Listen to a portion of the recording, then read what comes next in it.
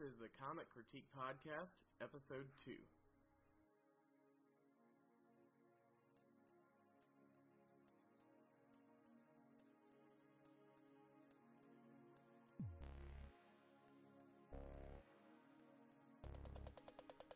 Hey, so welcome to our second podcast, the Comic Critique Cruise here. I'm Alex Headley, and Philip Gibson's here with me. Hi.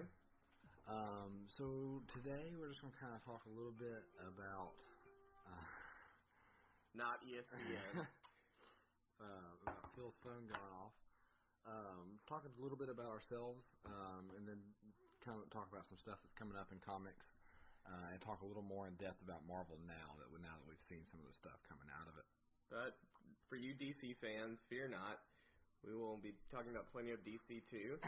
Yeah. We missed most of the DC stuff last time, but I think we're having kind of a regular feature with these podcasts, just kind of talking about current events in comics. All three big companies right now included, Marvel, DC, and Image.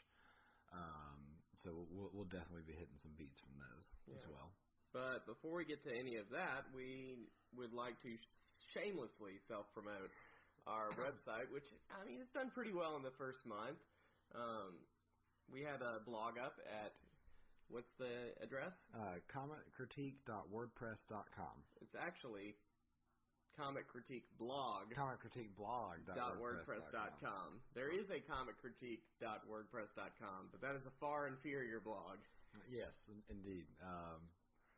But in case you get confused by us saying two different things, there'll also be a link here that you can click and take you to the right spot. Yeah, way to botch that up, Alex. Yeah, I only look at the logo every day. Yeah. You think I know it. But you can also go check us out on Facebook and sign up there. Get all our links directly on your Facebook page. Just do a Facebook search for Comic Critique Blog. It'll pop right up. You'll be able to find links to every article we've ever done, links to all of our podcasts, both on Podbean streaming and on iTunes itself. And then, anything and everything in between. Yeah. And what kind of content, Alex, are people going to find when they go to comiccritiqueblog.wordpress.com? So, for those of you who haven't visited the site yet, we put up weekly comic book reviews, just kind of going through our respective pull lists. For me, that includes a lot of the New 52 and 4 or 5 Marvel Now books. Phil's is a little smaller. But it includes mostly the Marvel books I'm not getting. The good ones. So in addition to that, we try to put content up every Monday, Wednesday, and Friday. So you can check out gaming previews for like HeroClix or other comic book related games, or just kind of our thoughts on big news in the industry, or where we want to see comics go, or take a look at ongoing series that you guys should check out. We try to have content up for you 3 times a week, so there's plenty of stuff to catch up on. Yeah, and you can also give us comments on any stories there. You can keep up with the podcast. It's not very hard now. There's only 1 episode up there, soon to be 2. You can also find our contact information, our email, which is comiccritiqueblog@gmail.com. And you can get in touch with us there. And we love to hear back from you. We'd love to hear what you want to hear from the podcast, what kind of articles you'd like to see up on the website. Do you think our reviews are terrible and stupid and you wish we would just die a fiery death? Don't leave that, because frankly I don't care if that's your opinion. But if you have glowing, wonderful things to say, or slightly constructive, critical things to say, we would be more than happy to hear from you. Yeah, or even just share your own reviews and thoughts on what's going on, either on topic or completely off topic. We'd love to have you guys chatting on our site. Yeah, and who knows, if you give us something really good, we might just steal it and put it up on the website, or just kidding, of course. We'll give you credit and put it on the podcast, post on the website. So we'd love to hear back from you. Absolutely. So check us out. Several ways to get in touch with us. And if enough, we can get up on Google+, we can get up on Twitter, give you guys even more ways to get in touch with us and interact. So that's it for our shameless plug. So I guess we'll talk a little bit now what's going on in comics. Marvel Now is rolling along. Absolutely. And we'll talk about more of that in just a second. But DC's also got some big stuff coming up next. What kind of big stuff, Alex? Your radio voice is killing me. Sorry. So a couple Death of the Family still rolling along in the Batman books. The Joker's big grand return to comics after he got his face cut off in Detective Comics #1. Scott Snyder and Greg Capullo and even the other Bat books are really knocking it out of the park. This is the most terrifying Joker we've seen in years, and each issue is just dripping with atmosphere and tension, and it's just fantastic. Greg Capullo is doing fantastic work on the main Batman book along with Scott Snyder. What else is going on in the DC universe? I don't know. I mean, I ask that question honestly because I pretty much rely on Alex for all things DC. Yeah. So he tells me what to read, and then I read it, and 90% of the time, what he says is good. What's the 10%? I don't know. I think I'm just leaving the margin of error there. Gotcha. Because if I say 100%, and then you give me 1 out of 10 books, and it's just bad. Then I can fall back on that number. I'm a stats guy. Absolutely. Well, I appreciate that. So yeah, I'm the big DC fan of the two. Phil's more of a Marvel X-Men kind of guy. But another event that they're wrapping up for, 2 other events really going on, is Throne of Atlantis. It's kind of a Justice League / Aquaman crossover coming up. Bet you never saw that coming 2 years ago. Well, Jeff Johns has taken both of those books and made them, must-reads in the DC universe. Even if the first Justice League arc was a little wonky and maybe a little not great, the current run has been much improved. And Aquaman has just been one of the standout knockout successes of the New 52. It's been in the top 10 selling issues multiple months. Everybody thinks Aquaman is cool now because he really is. So Throne of Atlantis sees Aquaman's brother Orm attacking the surface, trying to reclaim it for Atlantis, and the Justice League and Aquaman kind of squaring off against them. That event also promises to kind of be the starting point for the Justice League of America book launching in February. It's another Jeff Johns book. Man's everywhere over at DC since he's kind of the editor. And that sees Martian Manhunter finally getting some more publicity. I butchered his name just You almost then. said Martian Manhunter. Not really sure what that is. But big fan of the character, and I enjoyed his stuff in Stormwatch, but I'm more interested to see him as the headlining over here. And that team's going to have some real oddballs in it. Martian Manhunter, Steve Trevor kind of putting the thing together. Catwoman, Vibe, Katana, Green Arrow, the new Green Lantern, Hawkman, and Stargirl. Yeah. So if you want to be introduced to a lot of stuff, that'd be one of the books to pick up. So what's going on with this Vibe guy? Because Vibe is New 52. You think these are going to be the 52 best books DC could possibly put in print, and then you hear about Vibe. Yeah, So I have no idea why Vibe has an ongoing series coming up, and yet Cyborg, who's supposed to be, this supposed to be his He's time, a central figure in JLA. Doesn't or have not JLA, but Justice League. And the whole thing, he was a big key point in Flashpoint too. Then the editors came out and they said this is Cyborg's year, and I just wonder sometimes if that's like DC canon, that like rule 1 is Cyborg shall not have a solo book. Well, he's kind of taken it. This just kind of solidifies that he's the new Martian Manhunter. The Martian Manhunter has always been the glue that held the Justice League together. Now that Cyborg, man can't get any respect in the solo world, which is a shame because I really think the character is one of the more interesting aspects of the Justice League book.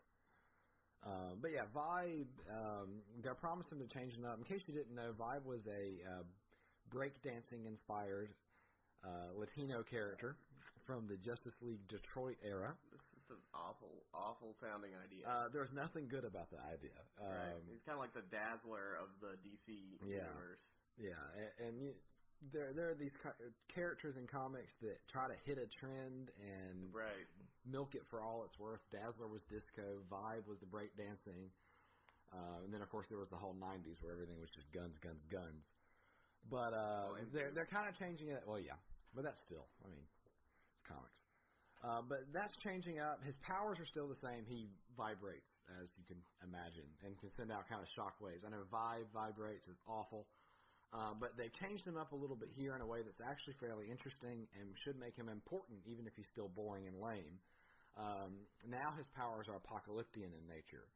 So the vibe... Apocalyptic vibrations. The apocalyptic vibrations. Dark side. Feel the love. Dark vibrator. But the series is going to focus on these incursions, boom tube incursions that are coming in back to Earth. There's boom tube vibes. There's nothing good to say here. But for some reason, Vibe is the only person that can sense them coming and fight back and close these gates to Apocalypse, which is basically a planet that's hell. So if nothing else, it's exciting that maybe we can see a better, more fleshed out, more interesting Darkseid coming back to the DCU after his disappointing appearance in Justice League. Maybe Vibe's just a red herring and Darkseid's going to take over. Something fun will happen. It'll be like Final Crisis, except with Vibe. Yeah. Well, Jeff Johns is launching the series, and then another writer's taking over after him. Jeff Johns has said that making Vibe cool will be like his biggest challenge ever. Yeah, and he did it with Aquaman. So who's to say? Who knows what will happen? A couple other new books coming out. Katana's also getting her own series. Much more interesting character than Vibe. And who's Katana for those of us who are not DC? Well, that's a little more knowledgeable people. Yeah, well, currently she's in the Birds of Prey series, okay. Kind of spinning out of New 52, and we don't know as much about her as we used to. She was a prominent figure in Batman and the Outsiders, and even some iterations of the Justice League. Kind of has a magical sword that can, it's called the Soul Taker, and so it can cut your soul instead of just your body.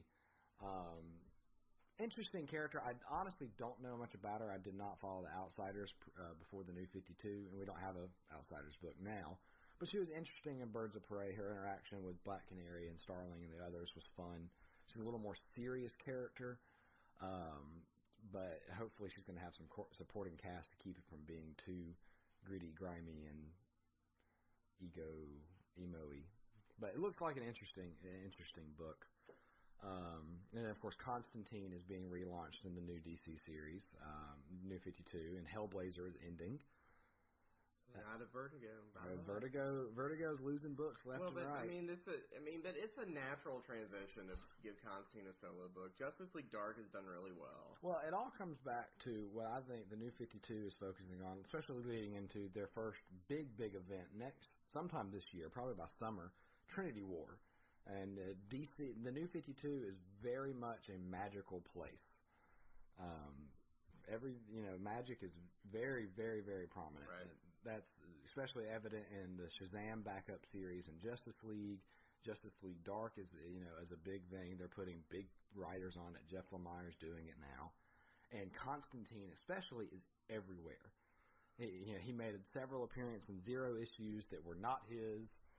He kind of spawned the whole Amethyst Sword of Sorcery thing. He's leading the Justice League Dark. There's some prophecy going on in that book that he could end the world. They've really pushed in the magic side of the DCU in the same way that the super science, like Hank Pym, Iron Man, and so on, right. is pushed in the Marvel universe. So it only makes sense. It's time for Constantine to get his own DC proper book. Right. So I like that the magic has become a more prominent thing. I really have enjoyed all of those books so far. I think the DC Dark line has been the most successful, with Animal Man and Swamp Thing kind of being the flagship titles there. But Hellblazer's ending. It was one of the highest numbered comics around, and it seems like high numbered comics are it's not nearing cool. extinction. You got to get rid of them. So it's ending at $2.99. No 300. Don't quote me on that. It might get a 300, but they're ending it right at that big anniversary, relaunching it in the New 52 as a number one. Okay. All right, enough about me talking about DC. Let's get you in on here. Well, there's a lot of stuff going on in Marvel, I think, and we'll talk more about this as we get into Marvel reviews, and we'll do previews after that. But Marvel now is, by all accounts, done really well. out of the gates. The creative teams have been just phenomenal. Yeah, and that's really what Marvel now seems to be about. Right. It's almost like their way of kind of meeting the image creator-driven idea and taking that into the mainstream as much as possible. Yeah. And I think both companies have responded to Image's success in the last few years very well. DC has been very creator-driven as well. We'll have a blog post about this later, but the appeal of the new Batman book wasn't just that it's a new Batman book, but that Scott Snyder was doing it. Yeah. Or that Jeff Johns was the guy doing Aquaman. Or as the Marvel side, you got Bendis, who's coming off of Avengers and being given a whole new sandbox with the X-Men to just go nuts in, which he's done. Yeah. And I'm increasingly becoming sold on that. Alex tends to be a little bit more reserved than Bendis, and I even am. No, I've very much enjoyed all 3 issues. We've had 3 issues in 2 months. We've had 3 issues in less than 2 months. It's really only been a month, almost, barely. And then Uncanny is hitting sometime in the next year and really threatening to take another huge chunk out of my wallet.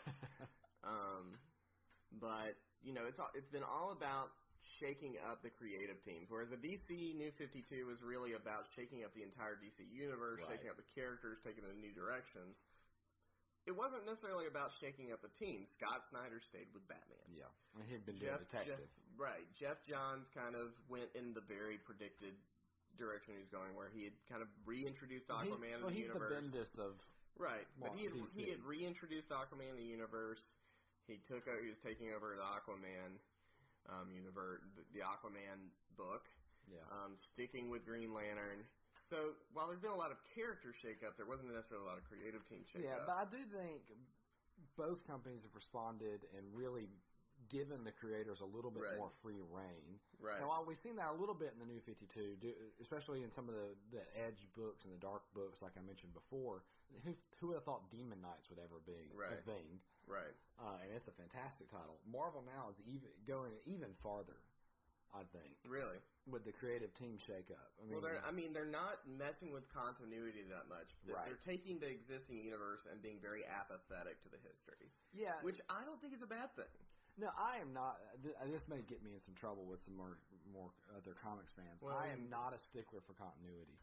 Not knowing how Batman had 5 Robins in 5 years does not bother me. Right. Story and character, I think we established that in podcast 1, and that's been a pretty consistent theme in our reviews, that story and character is where it's at. And if you have to bend a few rules or mess with somebody's powers a little bit or maybe break continuity a little bit, I don't care that much as long as you're not breaking a character in half and just making them do things that would never make sense for them to do. Well, it's taking characters and putting them in new situations, and Marvel now is really doing that. Yeah, and I think what Marvel has essentially done with its creators is they've given them a challenge to make everything feel new, make everything feel fresh, and do something with characters that hasn't been done before. And I think that actually not doing a reboot was a really good move, because with a reboot, there's that kind of threat that you could kind of retread a lot of old ground. Yeah. We're seeing that to some extent with Flash, to me, where Barry Allen's the only Flash again, and he's learning his powers to a certain extent, and we're kind of relearning the Rogues Gallery, and some of the continuity's still there and some of it's not. But I think that's something. The threat with a reboot is that you can kind of re-origin your characters. Well, and Marvel's trying to avoid that, I think. Yeah. I think that's why Iron Man has been not as well received, is because, if there's any book that, to me, that stands out as not meeting the expectation of Marvel now, unfortunately, it's Iron Man. Yeah. The first couple issues have felt very much like Matt Fraction's run on Iron Man, which was the same great. Story. But there's Extremist callbacks. There's the 5 Nightmares callbacks. It feels that book does feel like a retread. It's like we're doing Extremist, Redux Part 3 because the movie's doing it. Because the movie's doing it, like. And that's all well and good, but I don't think that's really in the spirit. and we'll talk about this more when we get to reviews, but things like Incredible Hulk, not Incredible Hulk, it is now Indestructible Hulk. Yeah, Mark Waid loves the I-N in front of the word. Insufferable and incorruptible. That's his thing. But it's just but what they're doing with books like that is they are saying, there are avenues we've never explored with these characters. Go explore them. Yeah. And it doesn't even feel like an editorial mandate. It feels like the writers kind of got to pick what they wanted to do. Whether that's true or not, right? They successfully made it feel that way, which is what matters. So it's, and we're kind of being very lovey-dovey with Marvel now, but it's been a very big breath of fresh air to me. Well, if you guys remember from our last podcast, I was not as nice to Marvel with the whole Avengers versus X-Men. And I've added, 4 books to my pull list from Marvel. Curiosity was a big part of it. But another part of it was just the creative teams really attracted me. And one thing that I think, Marvel now has made sense of AVX a little bit. I mean, you had Bendis saying in an interview that, if I was not going to be picking up X-Men after AVX, we would not have been able to break them in half as much as we did. And so AVX, while some of the story is a little bit disjointed and 12 issues was probably too long, it did accomplish the goal of just messing up the sandbox and creating a very different status quo that, unlike a lot of the other events in Marvel's recent history, really opens up options for the creators. Dark Reign, there was definitely an editorial mandate that, we're going to be having villains doing villainy things and being in charge of the universe. Heroic Age, everybody's going to feel heroic again. With Marvel now, it feels more like, well, things are changed in the status quo, but who knows what all has been messed with. Go have fun. Yeah. Mutants are everywhere. That's a big shaking of itself. And I really love what it's done for the X-Men. It's made them less about protecting the 198 mutants that are left over. Everyone's an X-Men by default. And it's really just made the mutants this situation that is neither good nor bad, but just volatile, that the entire universe has to deal with. Yeah. That the world has to deal with. And, of course, they feel a lot more integrated, too, with A+X and Uncanny Avengers. Yeah, I mean, it is a very different feel for Marvel, and I think they're giving their creators the free rein to just play with it and see what works. It's not to say there aren't some ideas that just make me roll my eyes. Absolutely. Savage Wolverine, I'm not a huge fan of. Yeah, and Avengers Arena. Well, I mean, it's an obvious Hunger Game. They know exactly what it is. Oh, yeah. If you look at the promotional material, it's the Mockingjay on fire, and it's the Avengers A.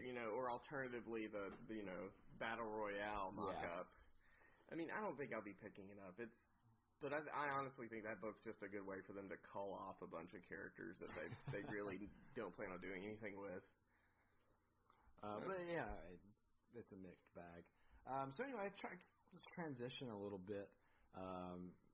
That's not actually much of a transition. What has been your favorite series in Marvel Now so far? Series in Marvel Now so far. That is a really tough. Your favorite number one? My favorite number one. My favorite first issue, I really think had to be Thor, God of Thunder, as far as number ones go. Indestructible Hulk was great, and when we review it, we'll love all over it. We'll love all over it, but it's Jason Aaron doing, what he wants to do with a God story. Mm-hmm. And you can go read my review on the website. I said all of this, but I just feel like what Jason Aaron is doing in Thor: God of Thunder is less writing a comic book and more telling a myth in a visual format. Everything feels very still life in the book. Mm-hmm. So that's probably was my favorite number one. That doesn't necessarily mean it's my favorite series. So when we start talking reviews, I'll count down my favorite series so far and why. Okay. So what's been your favorite relaunch or launch? Yeah, launch. It's really tough. Indestructible Hulk again. almost gets it for me. I really enjoyed it, as you probably picked up on. I really like Mark Waid. But I think Jonathan Hickman's Avengers takes it for me. Another close competitor is FF, Matt Fraction's FF. Yeah. But I think Hickman's Avengers just really cuts to the core of the Avengers as a character and then expands with it. So I won't spoil it too much if you guys haven't read it, but my review is up on the blog now. I like Jonathan Hickman already. I think Jerome Opeña does a fantastic job on the art. But I think what it does best is it takes the big six from the movie and puts them in the comic book universe in a way that I could hand this number one off to almost anybody who knows even just a little bit about And they'd be just as lost as everybody else. And they would know everything, Which is all they really need to know is, there's more characters outside these. Yeah. And then you throw the big six in this situation, and then the Avengers have to expand in reaction to this threat. Yeah. What I think really is working about that series, or hopefully is working about the series, this is building a mythos around the Avengers. It really has never existed. Right. I mean, the Avengers have always felt like that awesome team in the Marvel Universe, but it's never had the mythological status that the Justice League has in the DC Universe. And Hickman is really just almost making the Big Six a pantheon of the Avengers. Yeah, these guys feel more iconic than they've ever felt to me. Right, and that's great. That may not be true of that's older readers. That's something that has plagued Marvel for years, is that the Superman symbol is iconic. Batman symbol is iconic. Captain America is not. But it's never been quite as iconic. It's getting there. You walk into a retail store, and I guarantee you will see the Captain America shield on shoes, shirts, underwear. Well, I mean, I'm wearing one right now, and I have an Avengers shirt. So it's happening, and that's really cool. So I think that kind of wraps up our news and big thoughts segment of the podcast. So next we will roll into reviews. Yeah, and we're not going to be quite as detailed here as we might be in our write-ups. But I just want to be a little informal about it, and we both just talk about what we're enjoying about each book. Yeah. So we've kind of touched on Thor, and we've kind of touched on Avengers, and we've also teased Hulk. Yeah. So let's go ahead and talk some Hulk. First, before we get to any of that, we're going to hold off on Hulk just a little bit more. I'm going to lay out our philosophy on reviewing books. And Alex has heard this ad nauseum from me, but one of my least favorite things in the world is to hear people say, I just don't like that book. This is stupid. Blah, blah, blah. I hate Bendis. I hate Johns. I hate whoever. It's annoying. It's badly informed. It's poorly thought out. I am not big for the fanboy negative rant. And that's for two reasons. One, I don't think it helps me as a listener develop an informed opinion about what to buy. All it does is tell me what some jackass on the web wants me not to buy, which for some reason they're still buying. Right? Or they're getting a press. For the other reason, the more negative somebody tends to be about books, and specifically comic books, the more inclined I am to think that they're not a very creative person themselves. That's really where some of my... If you've ever tried to write a comic book, and Alex is in the process of trying to script something out, I'm trying to script out, some fiction works, and you know how hard the process is. And we have a very good rule of thumb when it comes to reviewing books that Alex kind of developed. Your whole premise, execution idea. So can you explain that to readers? How we kind of judge books and decide whether they're successful or not. Yeah, so one thing that's great about, I guess, the internet and comics being such a big industry right now is just dozens of opportunities to hear the creators actually talk about what they're doing. So you can go and read an interview with pretty much anybody about any New 52 book, DC, Marvel Now book, anything you want. You can kind of get their thesis for that book. It's kind of, here's what I want to explore about Thor.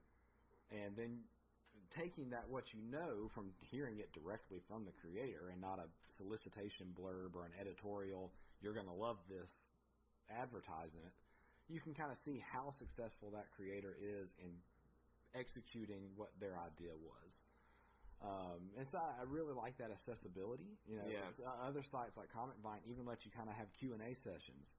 They had one with Scott Lobdell not too long ago, and I'm not a big fan of Lobdell's work, but the guy was completely and totally honest. This is what he wanted to do with Red Hood and the Outlaws, and if you weren't a fan of it, well, that's not what he was writing. He was writing this, right. and he's writing that well. Yeah, and we live in an age where there's so much variety in what you can buy off the shelves that if you don't like a certain genre of book, like you're not a 90s big guns, big action kind of person, then just stay away from that kind of thing. There's plenty of options. There's plenty of options. We was telling Alex that, because I tend to limit my comic book budget very strictly, I only buy the stuff that I think is going to be really deep and have a large amount of rereadability and touch on big themes that I can kind of go back and look at and critique. I'm going to look for a lot of depth. There's other readers, and we know tons of them, that they just want to read a fun story. Yeah. And the great thing about living in this age of comic books is that that's all out there. There's plenty of stuff for every age and every type of reader. And so I'm of the opinion there aren't many books that are just plain bad. I mean, they are out there, but usually, I would only say that a book is bad if it lays out a premise and just fails to accomplish it entirely. Yeah. Or if there's just too many plot holes and bad scripting or bad editing. Bad editing. That horrible stuff does art. happen. That does happen. That doesn't mean every creator out there has some kind of intrinsic value. If they're bad, they're bad. But it's we can come at it from a little more nuanced angle these days, other than whether Jim Lee's stuff looks good this month. Right. And this is something we'll probably touch on either in a segment later on this show or maybe next show, where we'll kind of break down where that culture of negativity or the culture of nerd negativity comes from. Why are we so critical of the art that we really claim to love? Why do people beg for a game to come out and want it to rush and get to the store, and then they're upset and can't understand why it's not perfect? And it's ruined their day, and they're never going to buy anything from this company again, even though they will go straight out and buy it. I mean, I think that is a conundrum that is worth talking about, and maybe we'll talk about that in a later segment, either for this podcast or maybe in the next podcast. Yeah, it's definitely a discussion we'll have, and of course, we don't have any direct answers for that, but this is comic critique, so our goal is to look at comics and comic culture and give a good, solid critique of what we think is going on. So with that in mind, we're gonna be reviewing comics as art, as story with art, sorry, I just totally tripped over my words. Stories with a visual art component to them, and we're also not going to give you bad reviews. If we don't like something, we're just gonna leave it alone. We're gonna recommend what we think you should buy, not what you shouldn't. Well, and we're also reviewing mostly just our pull list. So this is stuff we're putting our money out of the line. So this is the best of the best. And as you'll see, a couple weeks ago, I've actually dropped a couple books from my pull list after we started this blog. I ended up dropping Earth 2 and World's Finest. And I laid out exactly why I dropped those in my review, so you can kind of check that out. So if we ever do give a negative review, we're going to give our reasons for it. And it's not that those books were awful. I think they're both very good books. There were other things we thought that our money was going to be better put towards. Yeah, and they maybe could have been executed a little better. You can read all that in detail later. But anyway, moving into finally talking about Indestructible Hulk.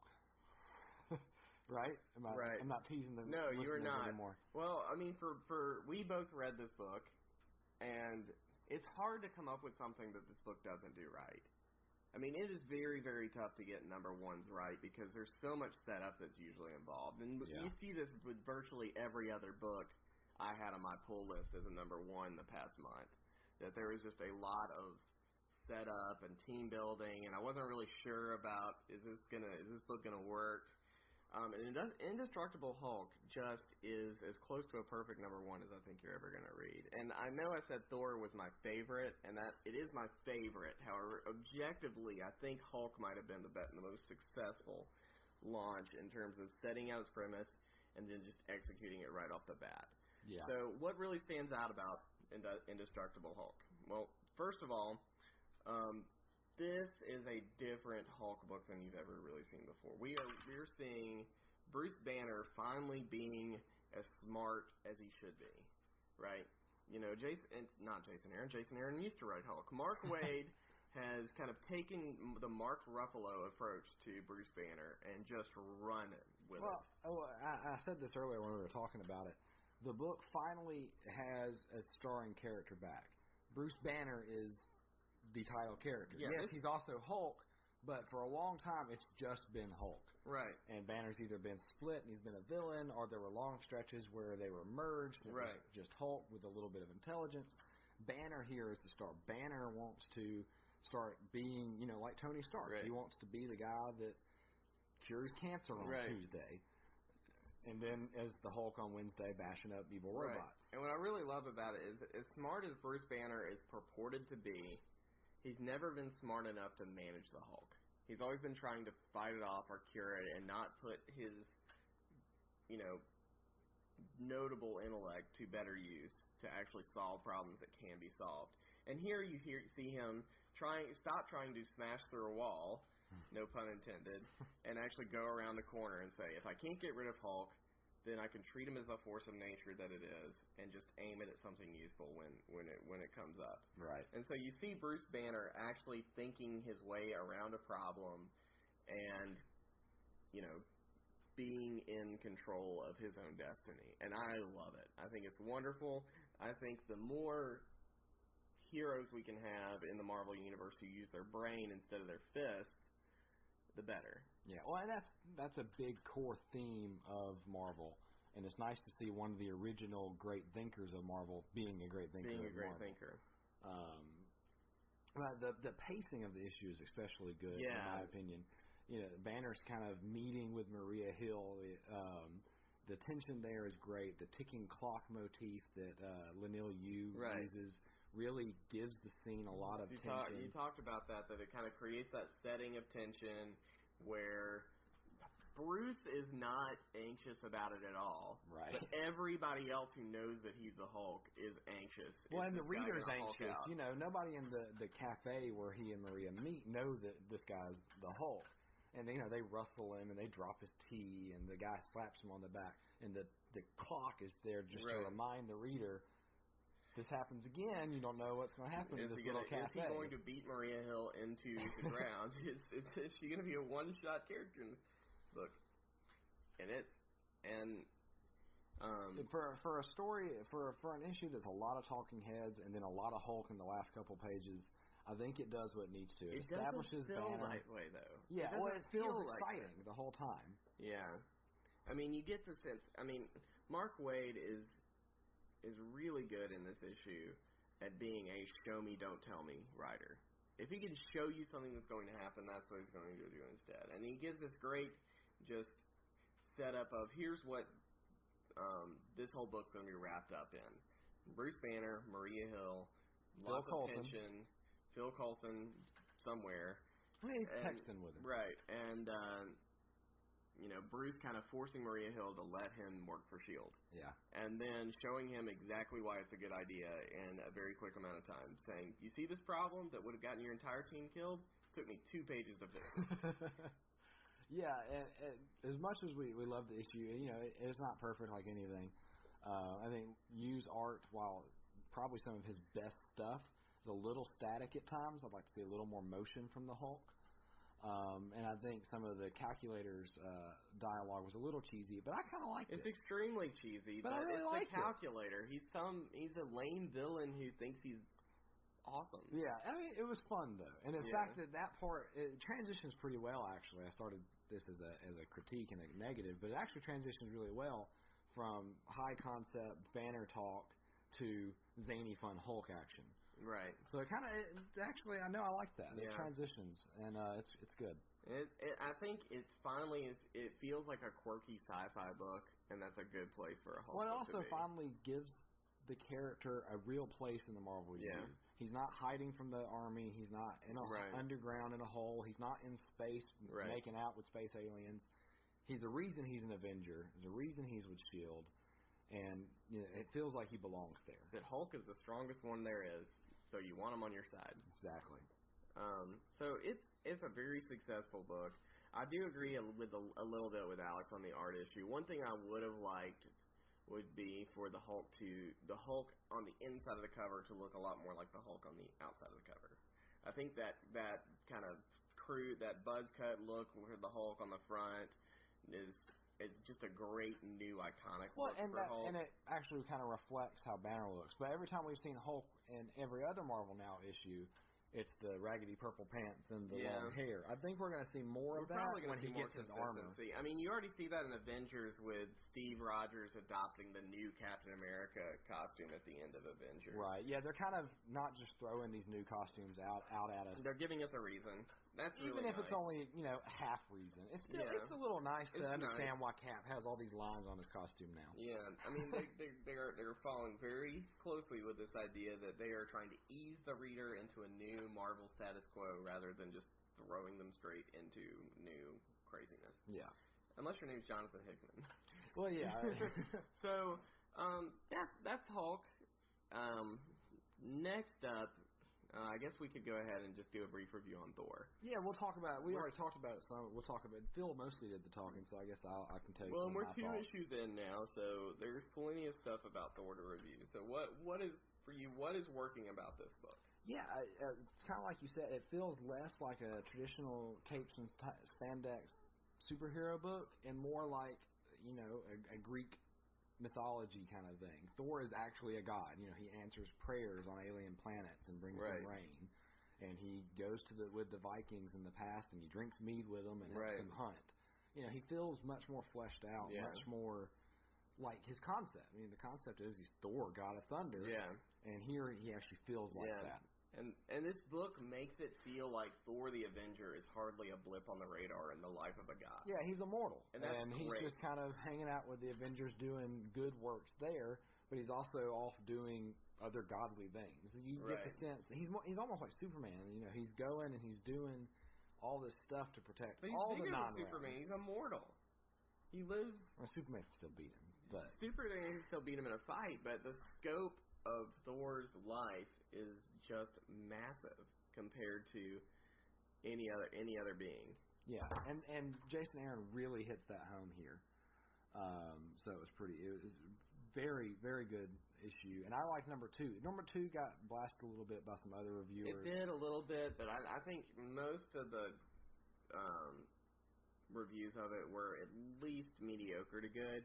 I think it's actually a much more successful book than people gave it credit for, and here's why.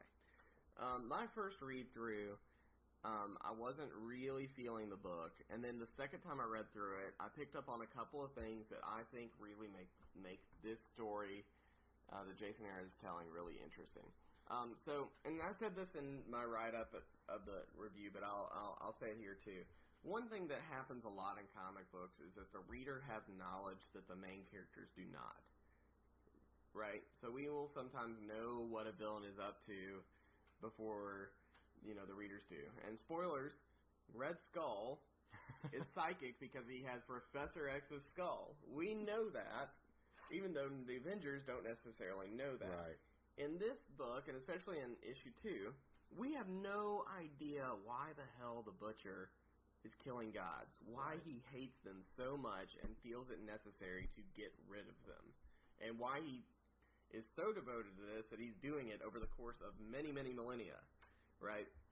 And Thor kind of alludes to this idea that he might know why somebody would want to get rid of the gods. He talks about this mad god who was in the pit that was awaiting execution, and he looked into his eyes and expected to see madness, and he said he saw perfect logic and reason, and it was more frightening than if he had been mad. And I think that is a really foreboding idea, that we can see a villain's motives and they somehow kind of make sense. Like, that's creepy. That really messes with us when we start empathizing with a villain's motives. I don't know if that's actually what's going on here, but the fact that we don't know why the Butcher is doing what he's doing, but Thor does, and it worries him. I mean, that's really interesting. Yeah. That gives me a reason to kind of keep reading and wanting to know what's going on. I mean, is there going to be some huge philosophical, reason why the gods exist, but the Butcher thinks they should not? And how is that going to be resolved? Now, it could be that, just that Thor killed the Butcher's mama and he hates them all. Or a god killed the Butcher's mama and he wants to kill them all. And if so, I might be a little bit disappointed with it just being an old-fashioned revenge story.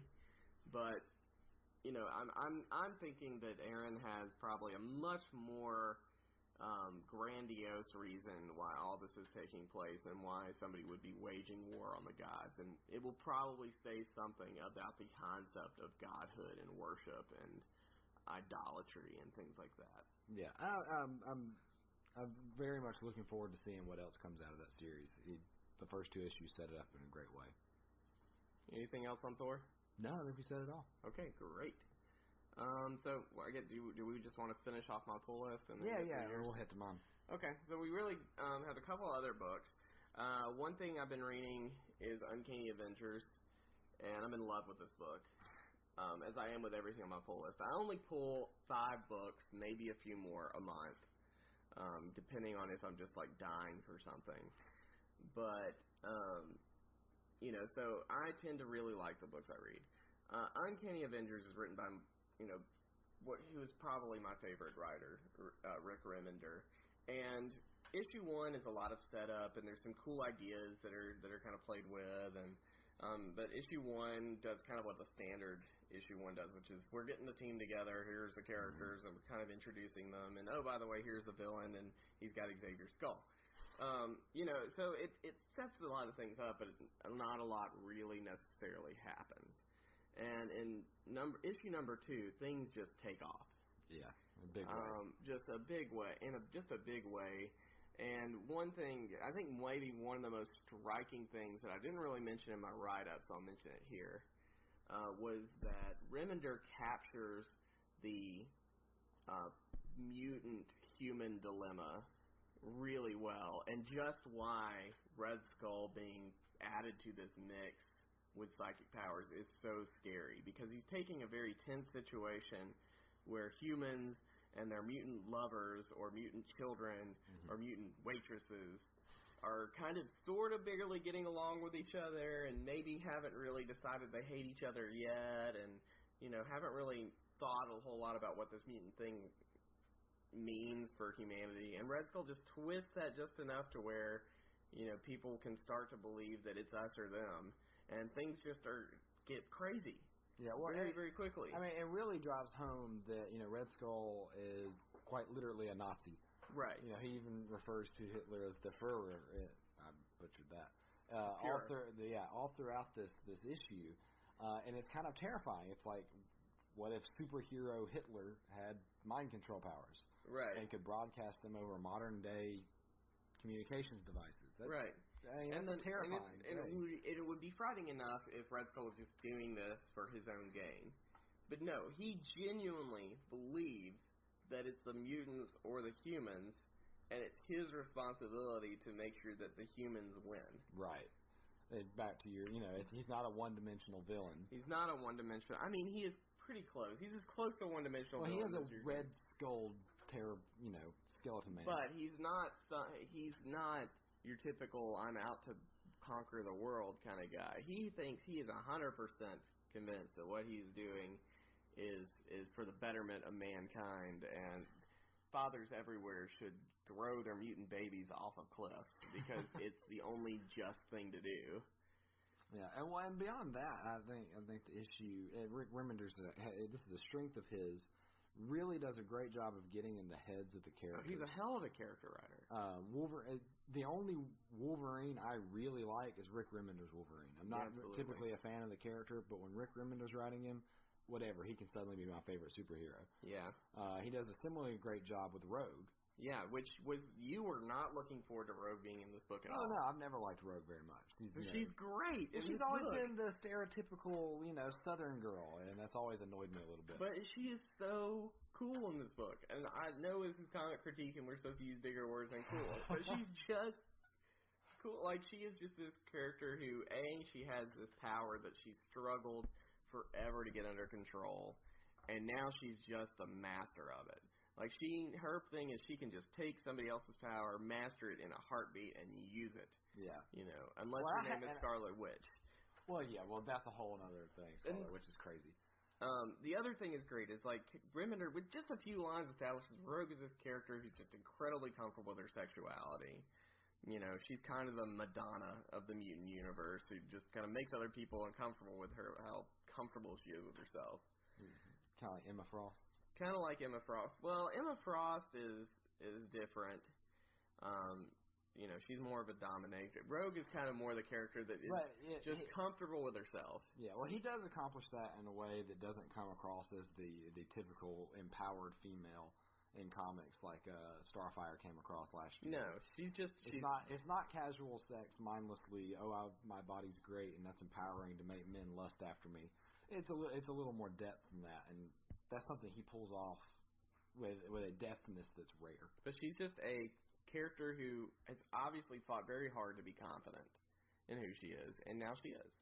Yeah, and I've missed a lot of that character development because I wasn't reading X-Men Legacy prior to AVX.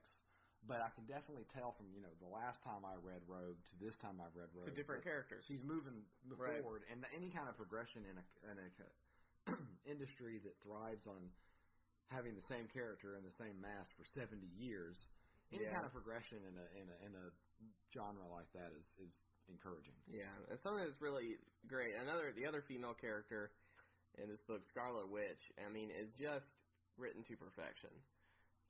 Remender seems to get this idea that nobody else has really ever done very well, except for maybe Bendis with House of M, that Wanda is really the link to the whole Marvel universe, because she's an Avenger who is a mutant, whose powers are mutant-based, but magic. It's magic. And so, and just in a few simple frames, once again, being much more of a doer than a teller, he has Rogue steal Scarlet Witch's powers, but she can't use them because, as Scarlet Witch declares, only a witch can control magic. And that's awesome. It's pointing out just the absolute uniqueness of Scarlet Witch and why this is the perfect team for her to be on. Because if there's any character that can make things right between mutants and humans, I think it's got to be Wanda Maximoff. Yeah. She messed things up in the first place. And if she and Rogue can get right with one another, maybe they can fix it. And that's another thing that's really great is that, Remender does this great job of using juxtaposition in this book, where he's kind of echoing Rogue's own non-acceptance with the X-Men because she was a villain who fought against the X-Men. And then he's kind of flipping that into Rogue's own non-acceptance of the Scarlet Witch. Well, and Scarlet Witch's ready acceptance into the Avengers. Right. Captain America is very different from the X-Men. He just took her and Quicksilver on, whereas the Rogue faced a lot more persecution coming in on the X-Men, who are mutants themselves in their own fold. Facing persecution. So this theme of just, there's layers of persecution that Remender's playing with. Red Skull is persecuting the mutants, and then even within the mutant world, there's this threat of a civil war breaking out. And there's this tension between characters. And then even on the team, there is the Uncanny Avengers team that's kind of slowly coming together haphazardly. There's this idea of judgment. And you see that with Wolverine as well, where he doesn't really like the idea that he's been kept out of the loop, and that makes him a little bit resentful of Havoc being chosen as team leader. Right. And Cap for making the choice.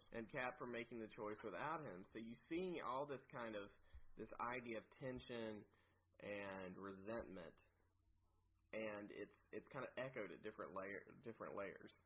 So this is a really good book. It's got a lot of good ideas running through it, and the only thing that's stronger than the ideas is the character development. Yeah, which is Remender's hallmark. That's what makes him who he is. Okay, so obviously we love that book. We love it. It's great. So moving on, the next two. Oh, are you finished with your pool? We'll do All New X-Men. Oh, I forgot about your favorite. It is. I didn't think it was going to be my favorite. I really didn't. I got into this book more out of a feeling of allegiance to the X-Men than anything, because I'm not incredibly trusting of Bendis. And maybe this is just because I talk to people that tend to not like Bendis, named Alex. But I like Bendis a whole lot more than some other people like Bendis. I know. I'm giving you some grief. But All New X-Men has taken a very strange idea, and it's managed to do a lot with it. Now, issue 1 I was not huge on because Bendis did a lot of exposition on things he had already laid out in various interviews. And that's probably my biggest issue with it. And there is a down. We praised the interview thing earlier. There is a downside to it, too. I mean, he said things as if they were huge plot twists in issue 1 that we knew all about. Like, I think I pointed this in in issue 1 where they just repeatedly said, if the old X-Men were here, they would be sad. Hey, guess what? I'm foreshadowing something here. I'm foreshadowing something here. Like, look, I'm foreshadowing. It's really cool. I'm using good writing techniques. It's almost like Bendis is whapping us in the face with the fact that he's capable of using a writing mechanic, a basic writing mechanic. And that's just to say that I was not completely sold by issue 1. I mean, I like the idea of what's going on, the idea that the mutant Civil War is threatening to come out, and Bendis actually kind of pokes fun at what Marvel's been doing the last 10 years with the Civil War thing by having the mutants say, oh gosh, we don't want another Civil War where all the good guys fight each other and who knows what the villains are going to be doing, and all we're going to do is decimate our own numbers, and it would just be stupid to do that. Who would ever have a Civil War? And that's great. I think that's actually pretty good. But once we get to issue 2 and we start seeing the consequences of Beast bringing the teenage X-Men. By the way, the primary concept is that Beast travels in time to bring the teenage first-class X-Men to the present.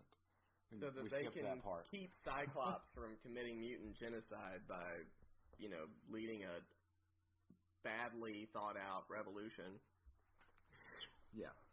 So that's the premise. So that's the premise. And so in the second book, you just start to see things play out very quickly. Jean takes no time at all to figure out that she's dead. And one of the great lines in the book is when they show up and they're like, "Oh, where are we? This great place is great." And Jean's just like, "Why is this school named after me?" And then you have Beast seeing his future self basically dying. Spoilers again. Yeah. At the first page. If you open the first page of the first issue, Beast is dying. So I'm not giving away anything important there. Iceman doesn't really have as much of a freak out because basically he's the same character with a different coat of paint as he was when he was a teenager. Teenage Iceman kind of freaks out, though. Teenage Iceman does freak out. And I wonder if that's because he looks bizarre or because he realizes how little he's actually grown his character. I don't know. If I were to see myself all spiky spikes, I'd probably be freaked out. Maybe, okay. He looks real smooth in his original. But as far as, becoming a messed up person, Iceman has probably been the least...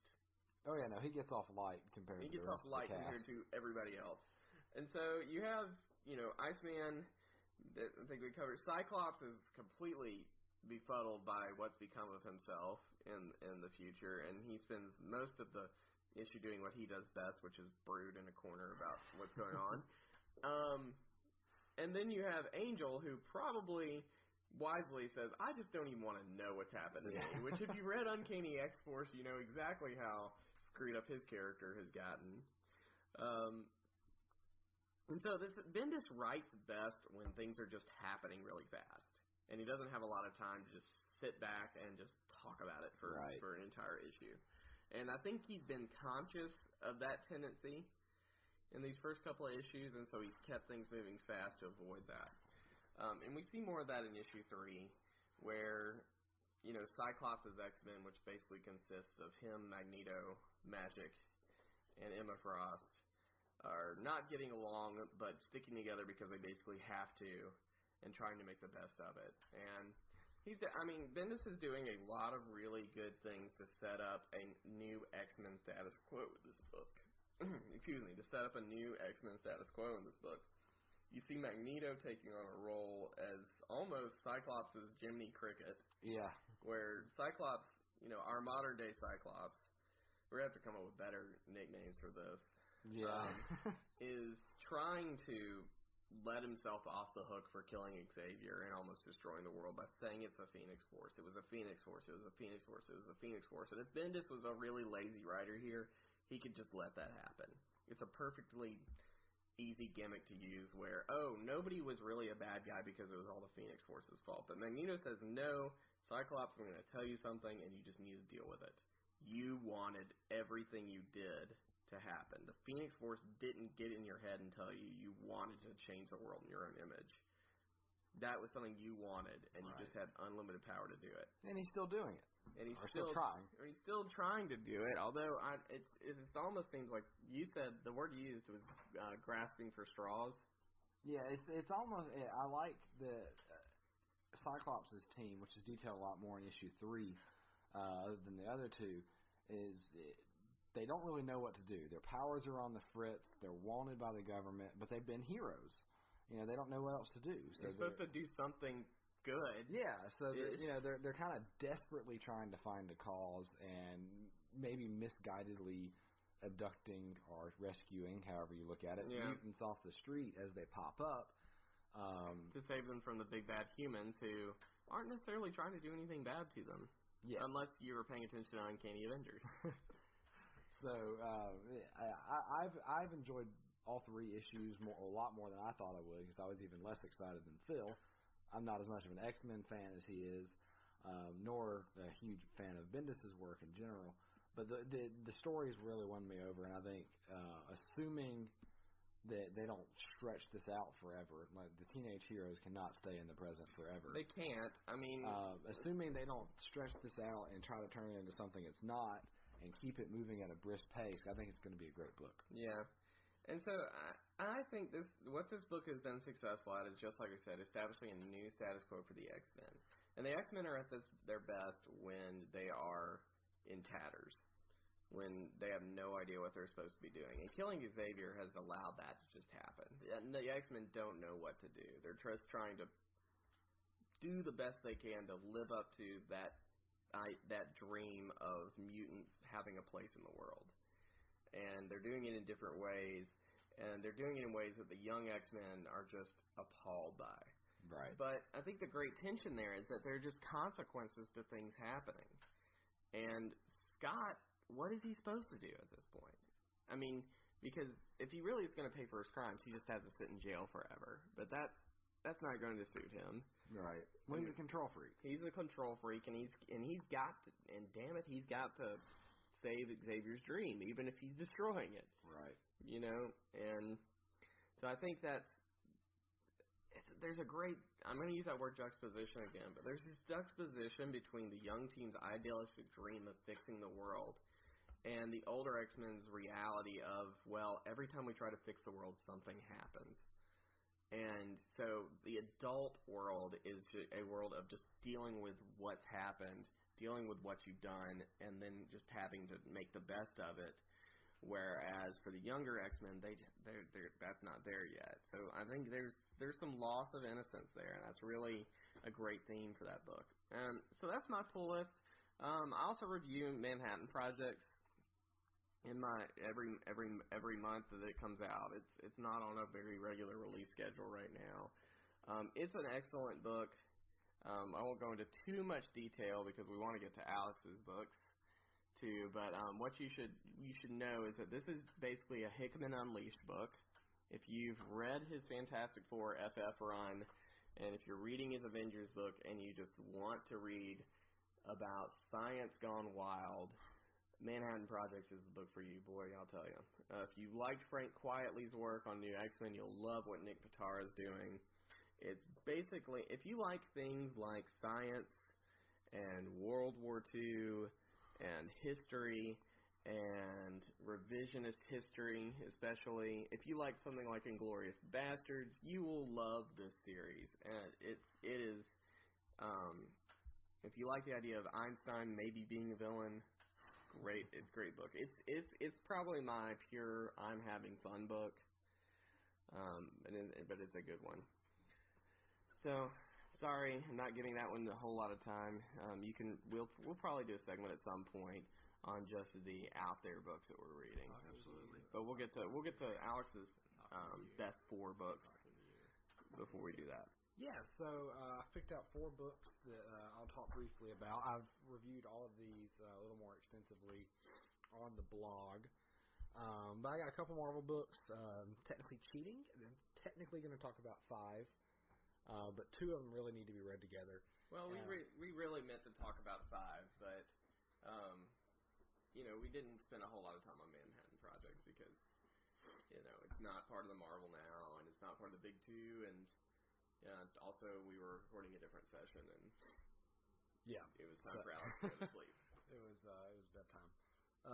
So anyway, I got my non-cheating 2 books that I'm still going to talk about together because it's only natural. It's Fantastic Four by Matt Fraction and Mark Bailey, and then FF, which stands for Future Foundation, by, again, Matt Fraction and Mike Allred, with colors by Laura Allred, as that couple always does stuff together. So the reason I say the books really need to be read together is that really the continuation of the same story. If you read Fantastic Four #1, which I loved, it was a great introduction to the characters. Their powers are kind of changing, and at least their understanding of it. So Mr. Fantastic has planned a 1-year voyage throughout space and time.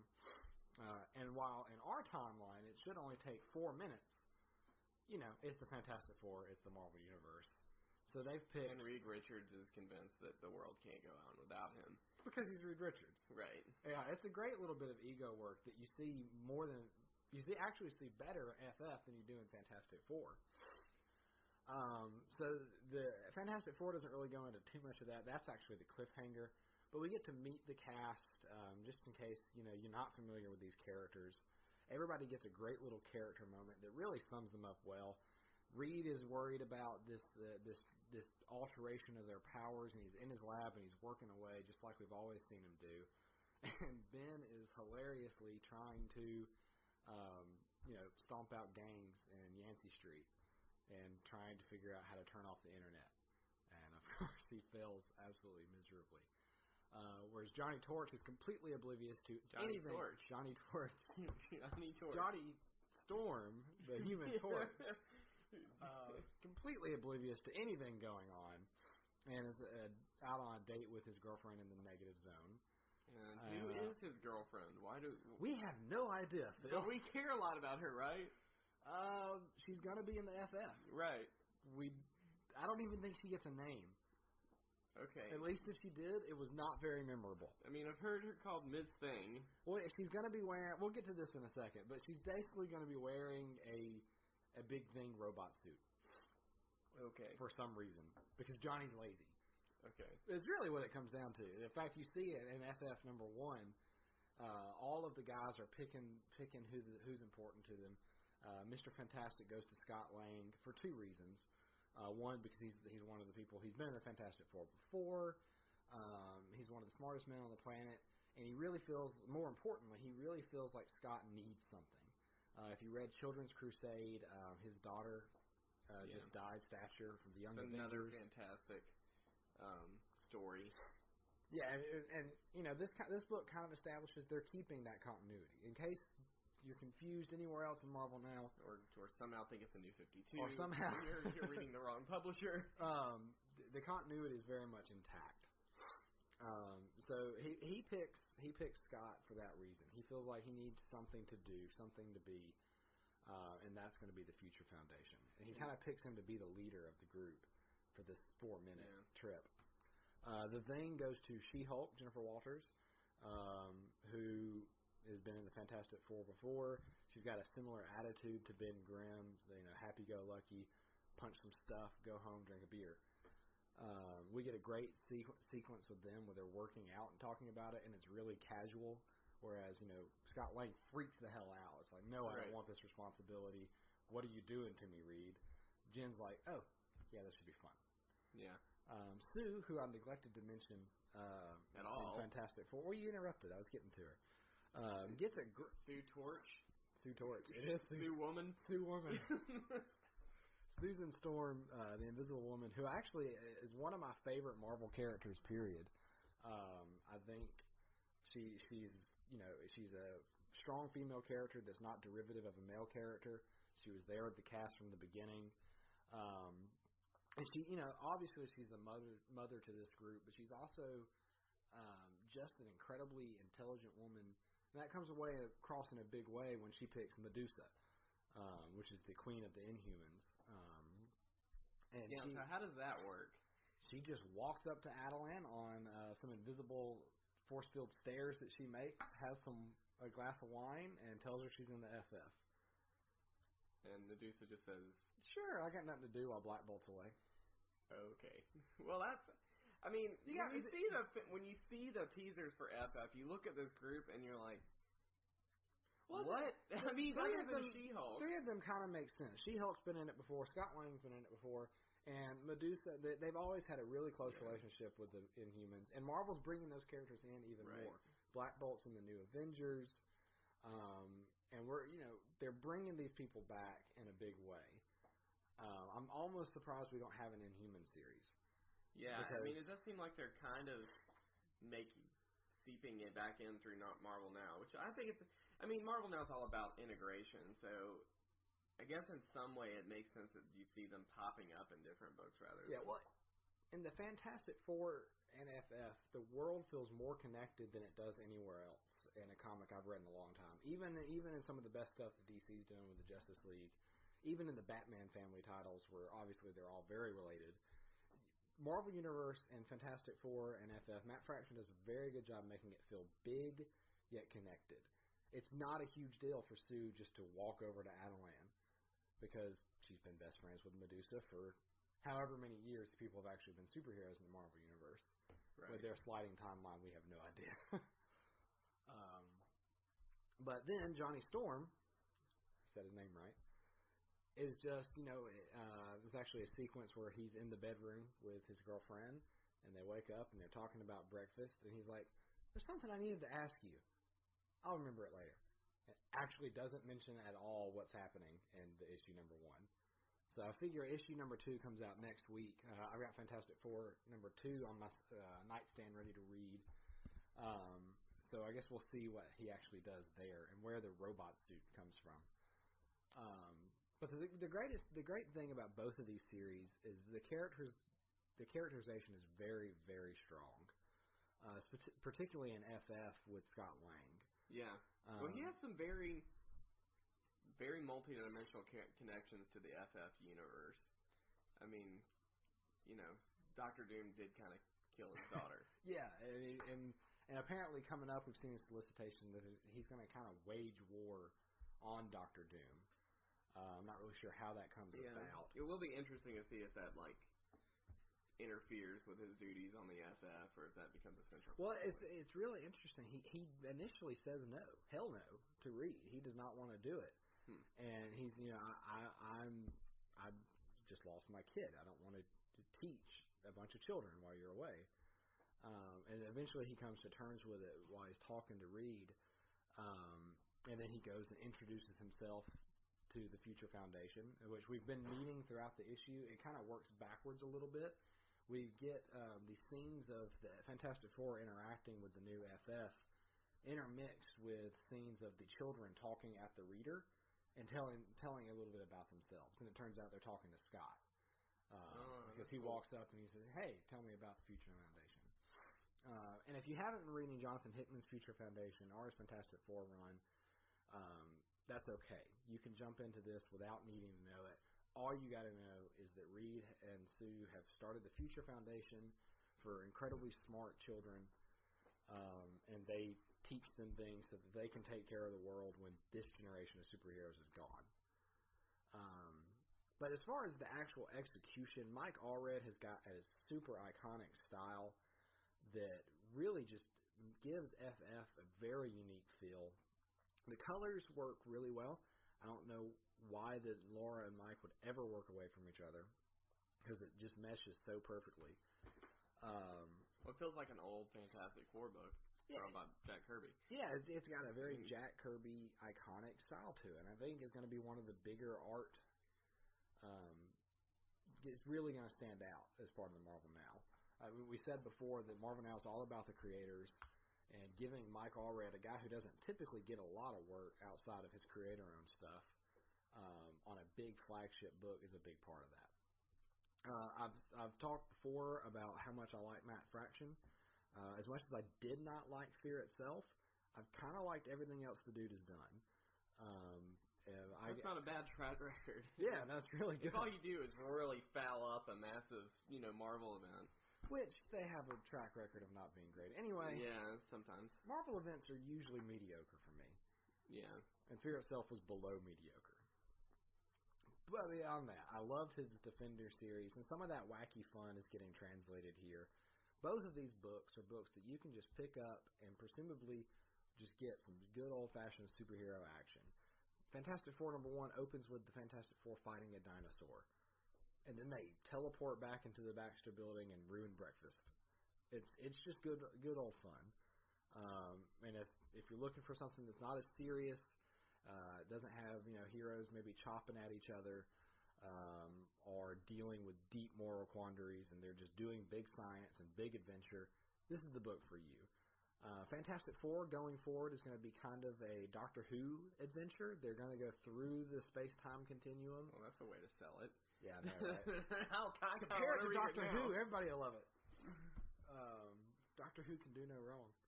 So, Reed builds this big ship, and they're just going to travel through time and learn stuff. They're going to supposedly travel all the way from the Big Bang to the end of the universe and everything in between. And they're going to do it all in a year.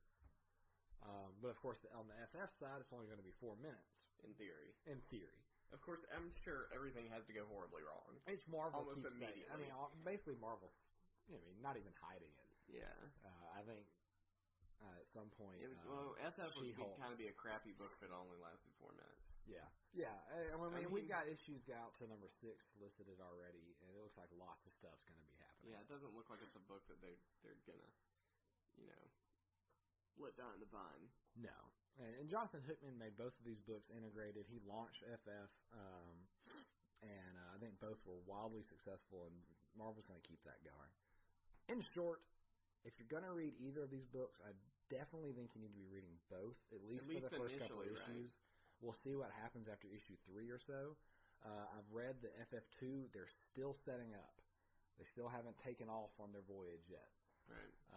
So we'll see what it goes. If you're on a bit of a budget, still you might want to stick with the first arc with both of them.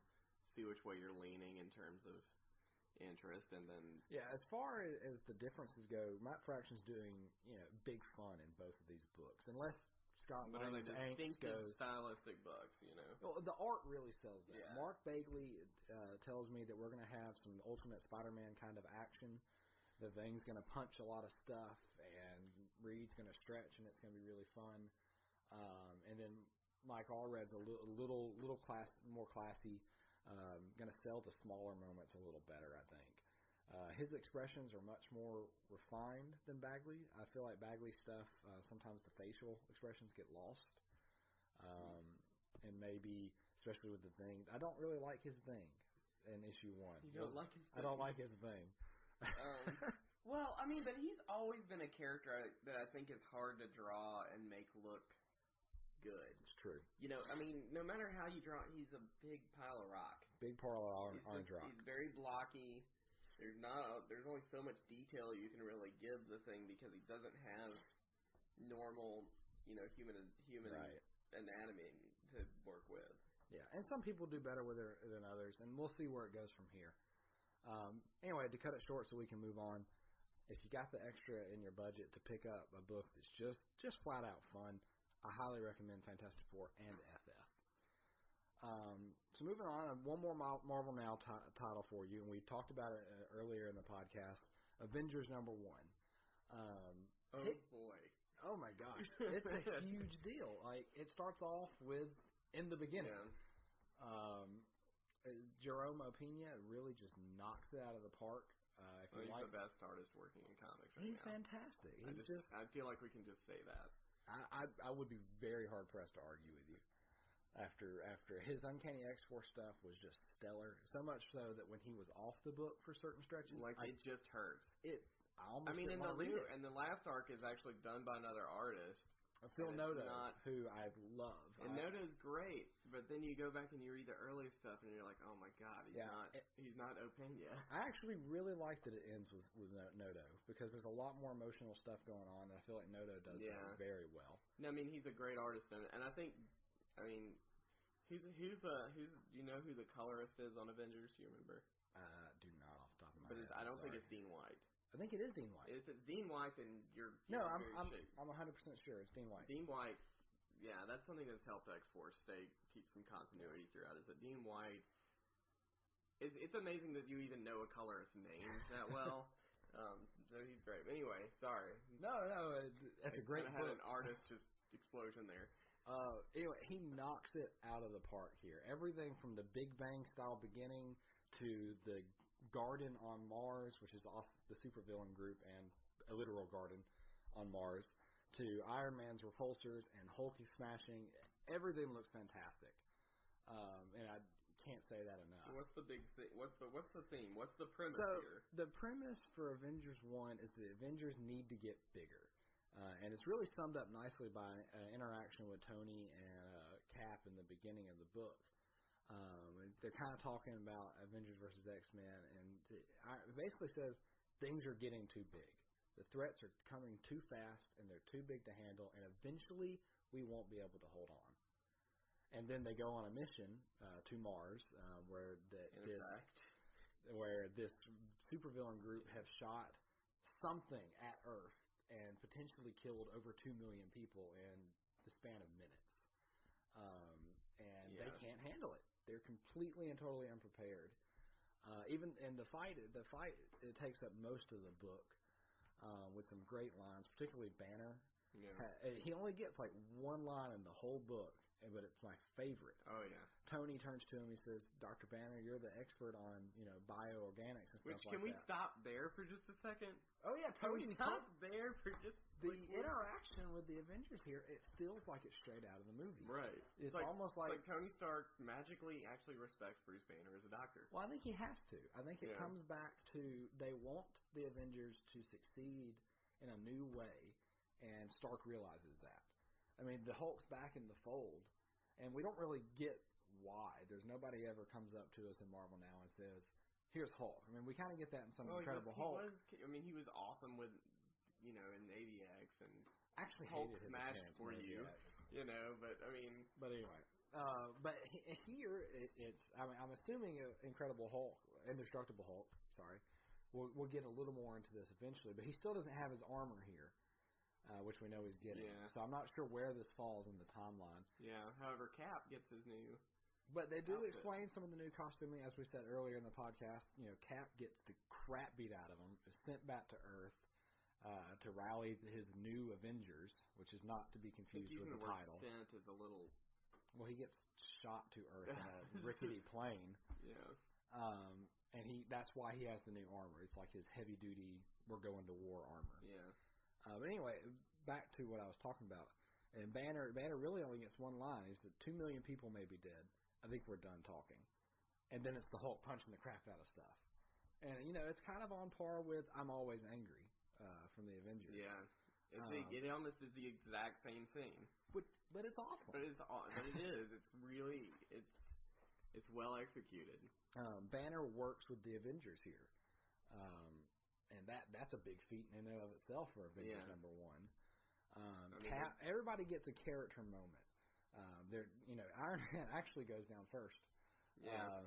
Despite his new fancy armor, he gets wrapped up with. Does he have his new fancy armor? The black and gold. Is he wearing the black? Okay, I couldn't remember if he was wearing black and gold yet. He ex nihilo is too ready for him, which is I'm not sure on the pronunciation there. I haven't heard Hickman say it. Nihilo. I don't know. Big glowy yellow guy with a mega Simba. I don't know. They all feel like DC's new gods a little bit. They feel very new gods, which I'm okay with. Yeah, I mean it does kind of demonstrate the escalation a lot. Because the Avengers have always felt like a step below the Justice League in terms of just epic, iconic. Yeah, I'm glad you mentioned that. This reminds me, other folks have said it first, but it's very true. This reminds me of Grant Morrison's JLA. Yeah. Everybody is at their most iconic state. And that's what Morrison did with the Justice League. Superman was Superman. There's so he did do the red and blue during that run, but whatever. Superman was Superman. Truth, justice, and the American way. That his Batman is arguably, the most iconic Batman there is. And that goes for everybody else on the cast. And it goes here, too. Hawkeye is kind of snarky. And, he's shooting arrows. And he and Black Widow have a very... Again, it goes back to the movie. You remember that scene in the Avengers movie where they're like, remember Budapest? And he's like, you and I remember Budapest very differently. Right. And there's a scene in Avengers where he and Black Widow are trying to take down the bad guy together, and they just have this banter going. Yeah. And though Black Widow gets a little shortchanged here, she gets like one line. Yeah. Well, it's hard in a Hickman book to really have the spotlight ever. Yeah. Everybody gets one line or so. Black Widow probably gets the least spotlight. And then Captain America has probably one of the better interactions. He's fighting the Guardians robot whose name I can't remember, and he's just completely outmatched. I mean, his shield bounces off the guy without him noticing, and the robot's just pounding him into the ground and trying to get him to give up so he doesn't have to kill him. And he says, yield, and Cap just says, no, not going to happen, even though he's literally getting his skull punched in. Yeah. That's Captain America. So everybody gets their moment in the spotlight, no matter how brief. We even get a bit of Hulk versus Thor action again. And really, you could because almost... it's the only way that could take down the Hulk. Throw a god at him. Yeah, or take down Thor. Throw Hulk at him. Which is, exactly what happens. They get in Hulk's mind because he's easily manipulated, and he beats the crap out of Thor. Who gets a pretty good moment on the nature of gods. These guys are saying they're gods and they're going to control the fate of humanity, and Thor's like, no, I'm a god and I protect humanity. And so everybody gets their spot in the sun, but it still isn't enough. So it turns out next issue is going to be kind of a rescue mission. Cap returns to Earth and summons his not to be confused with New Avengers, the Avengers. To be named later. I mean, there's like maybe two or three people on the back page. Well, there's Captain Marvel. Okay. There's Wolverine. And there's Spider-Man. Spider-Woman, and Cannonball, and Sunspot. And then like three brand new characters. Right. One of which is named Hyperion, but I don't think he's the Hyperion we know. Or sort of know. Yeah. Who knows? I mean, I was very confused at the end of this issue. Hickman throws you in the deep end and doesn't apologize. He really does. I mean, he does. There's no setup. We have no idea who these villains are, and where they came from. They're just on Mars, and they don't like Earth very much the way it is. So they're going to fix it, and fixing it apparently means killing people. Well, there's one line where ex nihilo, whatever. Can we just call him Goldenrod? Gold dude. He's growing a human on Mars because he can. Because he's improving it. Yeah, he's going to improve on it because he has the power to. So I feel like we're rambling a little bit. Yeah. So what are the big? I mean, because this feels like a big theme book. Like there's deeper ideas going on. Of course, with Hickman, you're always going to get some kind of a thesis, and I think here it's really going to be the nature of humanity, and I think it's going to tie a lot into New Avengers, which we haven't gotten our first issue of yet. It just came out today, I think, didn't it? No, it's next month. Okay. Where it's really, why are there heroes on Earth? I think this is what this is going to come down to. Why is Earth where everything happens? Okay. Why are these new villains targeting Earth? Why did the Kree Skrull War come to Earth? Why did the Phoenix come to Earth? What makes it so special? And why do the heroes exist? It's something Matt Fraction hit on at the end of his Defenders run. And I think we might be seeing a bit of a continuation of it here because we know the Celestials will be involved in some way. And the Celestials and Defenders, spoilers, guys, I'm sorry, created heroes on Earth because that was the only way to prevent the end of reality. If Earth fell, everything fell. So they manipulated events on Earth to create these heroes. That's the only reason Iron Man survived being held captive, because they needed him to. Which takes a little bit of, the characters away, but it also gives... It also makes them a little bit bigger than themselves. And it reminds me of the multiverse. Yeah. Crisis on Infinite Earth, the Earth that we read about in DC is the centerpiece for the multiverse, and if it disappears, it all falls apart. Yeah. And we're getting a bit of a feel with that here. So it's very big in scope, but in addition to exploring that big cosmic level of things, I think it's also just going to explore how the heroes interact, what makes them heroes, and what makes them work together, which is what we get. This arc is called Avengers World, and eventually it's going to be a cast of 24 characters in one book, which is huge. At the end of this issue, we're almost 18. Yeah. With the big 6 but I mean, and it is the 12 added at the end. I mean, but the theme basically is that if you are somebody who defends Earth from threats, then you're basically an Avenger. You're an Avenger, yeah. Well, it's something Tom Brevoort said in an interview recently.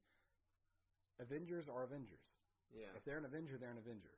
So it doesn't matter. There's not this pedigree like there is with the Justice League currently. It's not this exclusive club. If you are a superhero and if you out to defend people who can't defend themselves, you're an Avenger. Right. Although, I mean, it is cool that Hickman kind of officially establishes that these are our 6 core Avengers. I mean, conveniently, they're the same ones that were in the movies, but it is kind of nice that we have this idea that there are layers of Avengers. Yeah. And that they kind of, and then it kind of, the circle kind of builds outwards to people who are less and less continuously a part of the team. Yeah, the 12 Avengers books at Marvel now make a lot more sense when you read what Hickman's doing. It makes sense that everybody's an Avenger because everybody needs to be. Right. Different teams for different purposes. Right. And, I mean, I think one of the things you touched on earlier is this idea that Avengers is really going to be about humanity and why humanity rather than no humanity. Right. I mean, at least in this first arc, that's really the theme we're seeing is that, there's basically these infinitely powerful beings out there on Mars who, for whatever reason, think that Earth is not good as it is. I mean, I'm sure there's plenty of reasons we can come up with. Global warming, rapid population growth. And it may not even be that black and white. It could be that they need Earth to survive and they're going about it in their own way. And it could be. But for whatever reason, they have already prejudged humanity to be inferior to their concept of what should exist on Earth in humanity's place. And the Avengers are essentially the best that humanity has to offer. And if they're not good enough, then humanity's not good enough. Yeah, and they're not in this first issue. They're not. I don't remember which villain there is because there's like 4 in this issue, and it's very quick pace. It's a very fast-paced issue. He comes out and says they're not good enough. This is the best you had to offer, and this is the best you had to offer. Yeah, and it's laughable. I mean, it's literally laughable. Yeah, I mean, the Hulk goes down like a chump. Yeah. And turns on Thor. And Iron Man, I don't even think he gets to shoot a repulsor ray. No, and he's down. He just gets bludgeoned at it. Honestly, I mean, poor Hawkeye. No, I think they did the most. Probably. They actually hurt him true. because they shot him in the head, the back of the head, and he actually cried out in pain. They're the only ones that hurt anybody. Right. So the least your recommendation on this book? Oh, it is the absolute flagship title of Marvel now. And if you're reading Marvel, you need to be reading Avengers. That said, if you don't want to read Avengers, that's fine. There's plenty of other stuff out there. Yeah. But if you're interested in the Marvel Universe as a whole, and especially if you're coming from seeing the movies or any of them, really, this is the place to pick it up. I think the best thing you said about this book for people who don't necessarily read a lot of comics, and if you don't read comics, I mean, thanks for listening to this. I'm not really sure. We appreciate it. But you said you really don't need to know anything that's happened ever in Marvel to pick this book up and read it. All you need to know is to have seen the movie maybe and know that there's the Marvel Universe and the comics is bigger. That's really it. Because, I mean, going into Avengers, we knew just as little about the villain, the movie. And it takes the big six, and it makes them the big, iconic heroes that they need to be, and are now. The Avengers were like C-list heroes before. Yeah. I mean, Cap's kooky quartet. That was the thing. That was probably one of the most popular iterations of the Avengers, and it was 4 characters, Captain America, Quicksilver, Hawkeye, and Scarlet Witch. None of those guys are big names at the time. Yeah. But now these guys are. They're the equivalent of the Justice League for the first time. All right, so we got Avengers with a glowing review. Yeah. So FF and Fantastic Four, fun books. Maybe not necessarily as big theme. Yeah. Maybe not as deep as the other team, but a lot of fun and good characters. And I like a good fun comic, and that's probably why my pool is a little bigger. I get my $3.99's worth out of Fantastic Four if I'm smiling and laughing throughout the issue. Anyway, so shifting focus a little bit, I've got 2 DC books for you guys too, and these are 2 big ones. The first being Batman, and I'm just going to talk about Batman. Who's that guy? Yeah, right. Who the hell is that? I'm only going to talk about the main Batman series by Scott Snyder and Greg Capullo. But really, the big thing right now is the Death of the Family event, which ties into all of the Bat books, much in the same way that Night of the Owls did in Scott Snyder's first Batman arc. And as great as that story was, the return of the Joker in Batman number 13 was huge. In case you didn't know, in Detective Comics number 1 of the New 52, the Joker disappears, has his face cut off in Tony Daniel's first issue. Never really explains why, and I'm not sure that story ever got played out. Detective Comics being a relevant book. Yeah, true. I've heard the new stuff's good. I ended up dropping it, so that I wasn't spending too much money on comics. But I've heard that John Layman has come on, and it's actually doing pretty well right now. It's one-shot stories. It's been kind of the tradition of this. Yeah, with iconic villains. With Batman going and being a detective. Yeah, and the comic book continuation of the animated series. Exactly, That's always kind of way I felt and thought of it. Which is great. Yeah, I mean, there's no negative there, and that's what John Layman's doing now. I'm not a big fan of Tony Daniel's writing. His art's fine; it's like a Jim Lee kind of style, but his writing style has always been a little lacking for me. Anyway, so I'm not going to review a particular issue of Batman. But the event itself has just been nonstop. The Return of the Joker in 13 is probably one of the most chilling couple of pages to a comic ever.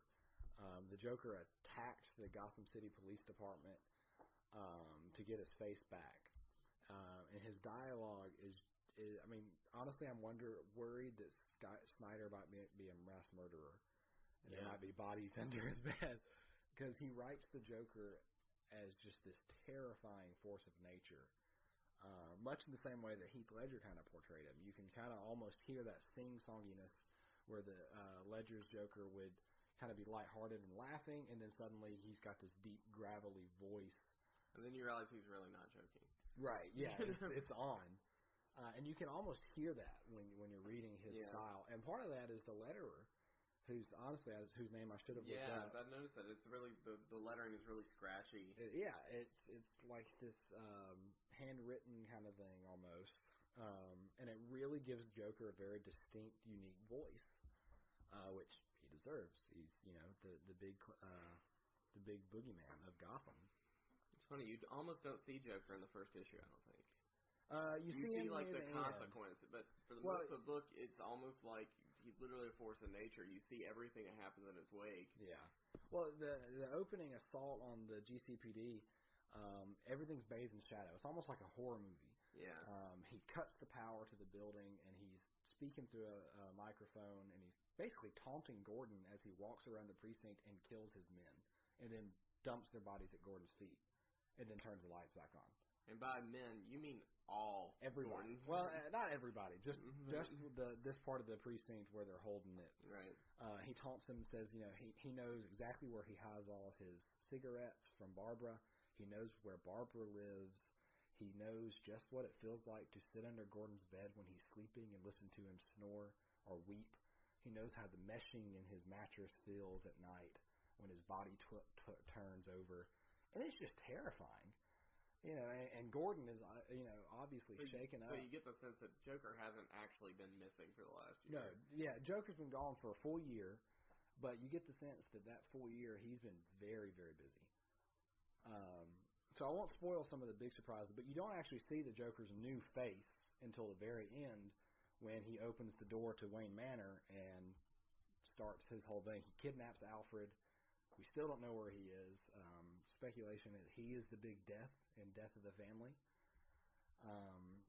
And then things start to move very rapidly. Gordon comes very close to death.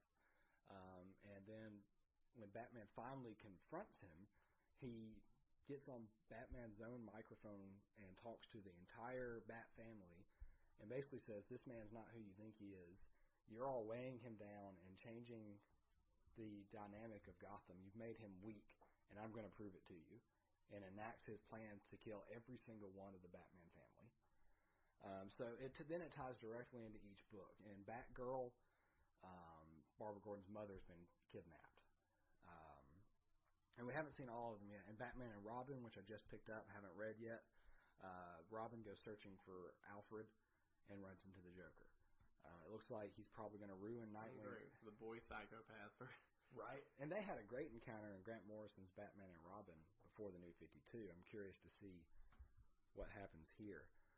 So he's just out to ruin every single one of their lives.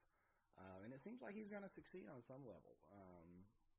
There's speculation that Damian could die as a result here, which I actually doubt because Grant Morrison needs him in Batman Incorporated, and he's not done yet.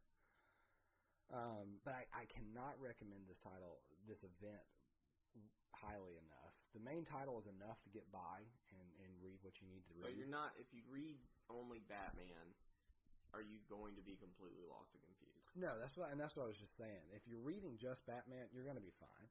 I'm only picking up Batman, Batman and Robin, Nightwing, and Batgirl. What's that all? Yeah, that's all. Well, there's Red Hood and Outlaws. Yeah. There's Detective. There's Batman: The Dark Knight. There's so many Bat books. It's like more than the Avengers books for Marvel. Okay. So you don't need to be reading all of them to get the meat of the story is going to be happening in Batman itself, just like Night of the Owls did, which is a very successful event format, in my opinion. You get the main storyline, and if you want to get the others, they're even standalone issues. So if that's all you get of the others to see the whole story, you don't have to go back and read everything that came before it. And each one's very contained. You'll figure out what happened to each character within the main Batman title, but you just won't see that interaction. Anyway, Scott Snyder has just absolutely been one of the defining creators for DC right now, on par with Jeff Johns before the New 52 with his reboot of Flash and Green Lantern. And Batman wasn't bad. No, not by any means. By any means. Grant Morrison was writing it. Yeah. I'm a huge fan of Grant Morrison. I know he's kind of a polarizing. But to say that somebody can follow Grant Morrison up on the Batman run, that's big. Speaks perfectly well. Be perfectly well written. I mean, and I think Snyder stories are even more approachable. It's really hard. As much as I like Morrison, it would be really difficult for me to hand somebody even Batman Incorporated #1 from the New 52 and say this is all you need. Yeah, and I think that's a difference in approach to comics because for me, I like the weird, crazy, out there, big statements on humanity. Yeah. So Grant Morrison is completely on that. Final Crisis is like my favorite event for the past 5 years, and everybody else says this is just stupid and weird and crazy, and I don't get it. That's okay. But Morrison, the thing he loves about comics is that they're a serialized format, and he wants to use that as best he can in a way where you need to go back and reread the issues and see the interwoven story. Scott Snyder puts it all on the page, issue to issue, in just an incredibly visceral way. If you haven't read his American Vampire, that really hits home. The man does a lot of research, and he puts a lot of time and effort to it, and it's very obvious. As far as the art goes, Greg Capullo does a fantastic job. It's very expressive. Sometimes it's got a lighthearted, animated series kind of feel to it, His Batman is very iconic. He, maybe a little bit of exaggerated in a good way. What else is Capullo on right now? As far as I know, he's only on Batman. As far as the main two go, he could be doing some other creator-owned stuff, but I'm not familiar with it. But I really like him. I'd be willing to check out some of his other books based on his art alone. And he's got a lot of range. He's got a lot of panel techniques that he puts to good use, especially in Night of the Owls. He did some very visual stuff there. And one of the issues, I think it was number 5, Batman's trying to make his way through this maze, and the pages actually flip and turn as Batman goes mad. And you kind of see his descent into madness through the way the pages are laid out, to the point where you're actually reading it backwards by the end of the issue. Oh. So he's very creative, very out of the box, and I like that. So if you like Batman at all, and chances are, if you're listening to this, you love Batman, you need to be reading Scott Snyder's book. Okay. And like I said before, if it sounds like we like these books too much, that's because we review the ones we like. Yeah, we're not going to put a whole bunch of time into, complaining about stuff we don't like. Yeah. So, last book, I've been talking a lot, but last book I'm going to talk about in a little more briefly is Grant Morrison's Action Comics, which is actually coming to an end with the next issue, which is very sad. Very sad. As we've said before, we're both big fans of Grant Morrison. And his Superman is awesome. Everything he touches with Superman is amazing. Yeah, especially his Superman. His Batman is great, and I love his Batman run. But his Superman is just the most iconic representation of the character ever. But I feel like Superman is just a really hard character to write well, because it's just too easy to fix everything too quickly. I mean, Superman doesn't have flaws. That's why he's Superman. Right. And so, but I mean, you said, Alex, you said this in your blog review of All-Star Superman. That Grant Morrison gets this idea that the best thing Superman does is show a mirror on humanity about what they're capable of. Right. If Batman is humanity striving to be better, Superman is humanity where it can be. Yeah. And I could talk about All-Star Superman all day. Yeah. We're just going to sidestep that so that we don't sit here forever. But Action Comics kind of takes some of that charm. There are some issues in the series in which it's a very small scale. He's trying to get his cape back because the government's taken it. And then a small child ends up with it somehow. And he ends up saving this child from, a life of poverty instead of just getting his cape back. Everything he does gets bigger, and somehow he saves somebody with everything he does. And then it goes all the way to the other end of things, where Morrison's actually wrapping up the series with the invasion by the Fifth Dimension. And who would have thought that Mr. Mxyzptlk, I guess that's how you pronounce it, would be an interesting villain. But Grant Morrison is just wacky and LSD-fueled enough to make it happen. So if you read my review of Action Comics 14, I kind of compared it to a one-and-done Doctor Who adventure. Superman goes to Mars, fights some angels, fights some sentient machinery, and does some cool stuff along the way. And then things get crazy. And I actually was a little critical of the ending because I thought it was just a little too rapid. Suddenly he saved these Mars terraformers, and then suddenly it looks like the devil himself is looming over him and beating him up. But we find out in issue 15 that's because the Fifth Dimension is invading Superman's life at different points in his life and twisting the timeline and pulling it all together and trying to pull it apart. Basically is all a big prank. But we find out in the backup story by, and I always get her name wrong, Molly Fulch. I believe that might be incorrect. I apologize, Molly, if it is. I'm sure she's listening. Yeah, I'm sure. Make sure to send us lots of hate mail about getting that one wrong, so we can feel like every other good podcast on the planet. If we get hate mail, we know people are listening. Exactly. Maybe I did that on purpose. Anyway, that was silly. They've turned Mxyzptlk into a bit more tragic figure, and we actually probably learned more about him than I ever knew. It's not a character I'm well versed in at all. I always thought he was kind of silly. But again, it goes back to Superman works best when things are just out of the box and out of control. You're right. He can fix anything physically. He can punch anything harder. He can fly faster. He can lift more. But when you're messing with time itself and his perception of reality, there's not a lot he can do. Right.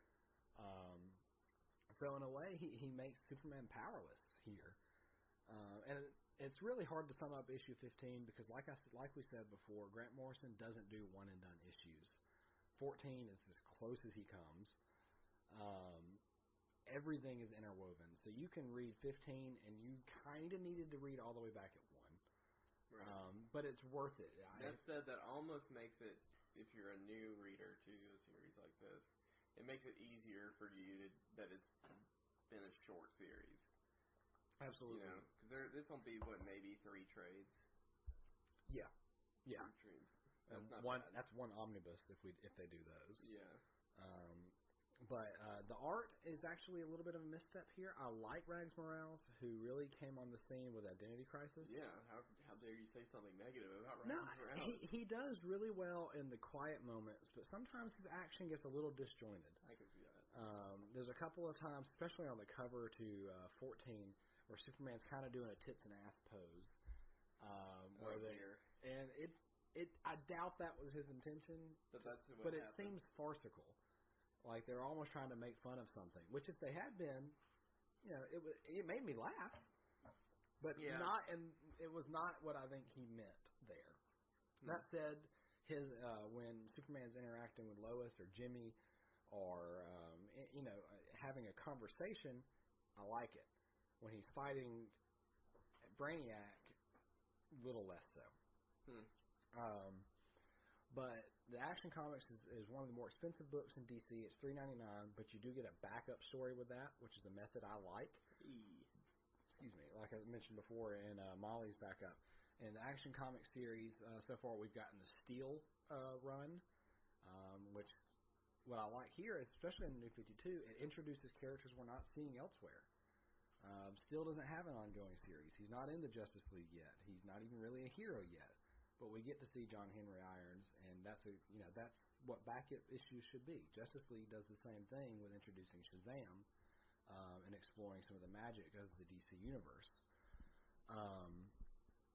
So I highly recommend the series. Like we said, you really can't go pick it up just one issue and get into it. But Grant Morrison ends next month with issue 16, and Andy Diggle and Tony Daniel, who I've said I'm not a huge fan of, is coming on the issue to explore the origin of Krypton. It's going to be big. Superman's even getting a new suit out of it, presumably for space travel. Andy Diggle is a very talented writer. I loved his Daredevil run, and I liked his Thunderbolts run. Everybody liked his Thunderbolts. Everybody run. on the planet likes his Thunderbolts. Which is impressive because he followed up Warren Ellis on that book, who is also just an outstanding creator. So if you're looking to get into a Superman title, I highly recommend picking up Action Comics starting at 17 to get that new status quo going. If you're looking to read some great Superman stories in the meantime, I know the first trade of Action Comics is already on the shelves. You can pick that up, and I highly recommend you follow up with the other ones. You maybe even, when Man of Steel comes out in theaters soon, or in 2013, I'm not sure on the exact date is, you may be even able to get the series on sale on Comixology, so maybe keep an eye out for that. Hey, free advertising. Free advertising for you guys. You should reciprocate. Yeah.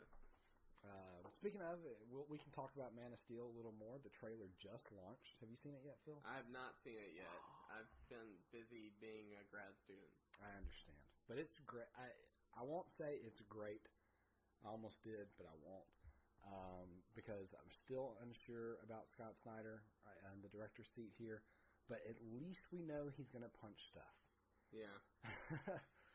And at least we know this is going to be a bit of a new take. I'm sure some people are going to not like it.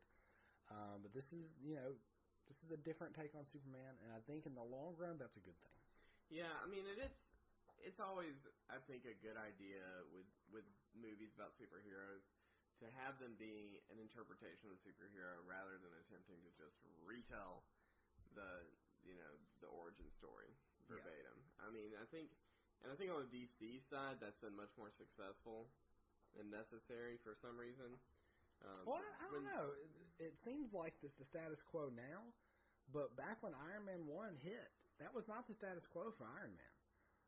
They did change the character to adapt to it. That's true. But as far as being like just a thematic interpretation, the Batman series that Nolan did is an interpretation of who Batman is. Yeah. And I feel like the Man of Steel, they're really trying to replicate that. I think it's you're the exactly only right. successful thing they've done in the movies for a long time. Yeah, well, let's not even mention Green Lantern.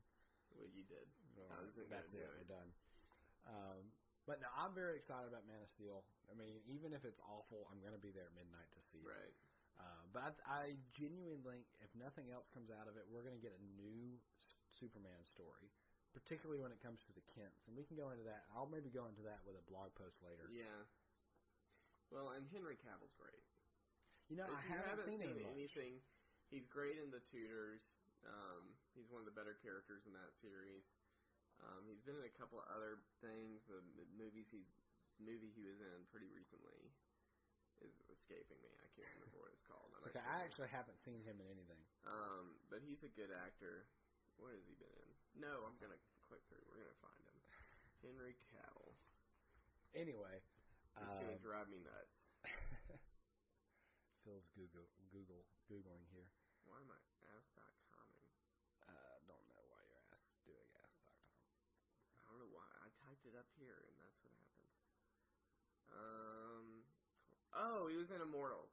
Oh, it was one of the only good things about Immortals. Yeah, I actually did not like that movie. I wasn't a huge fan of that movie, so that sucks. But he was in Stardust, though. He was in Stardust. He was an awful character in Stardust. Well, I really liked that movie, so at least he has good taste there, I guess. Anyway, we're getting off on a tangent. Okay. Anyway, we'll talk more about movies in general, maybe in the next podcast. Maybe. Because obviously that's a huge part of the comics industry now. So what's up next, Phil? I think what we're gonna do to close out, we're just gonna do a couple of previews. Both Marvel Now and the New 52 have a couple of new titles coming out next month, as well as some shakeups coming in the creator world. So we'll start on the Marvel Now side. There's definitely 2 books that I'm really excited about that are starting up. So much so that I'm desperately trying to make room for them in my pull list. Their Uncanny X-Force is finishing up right now. The Remender run is finishing up. I'll be doing probably a 2-part feature on Uncanny X-Force coming up. And it's the book that got me back into comics.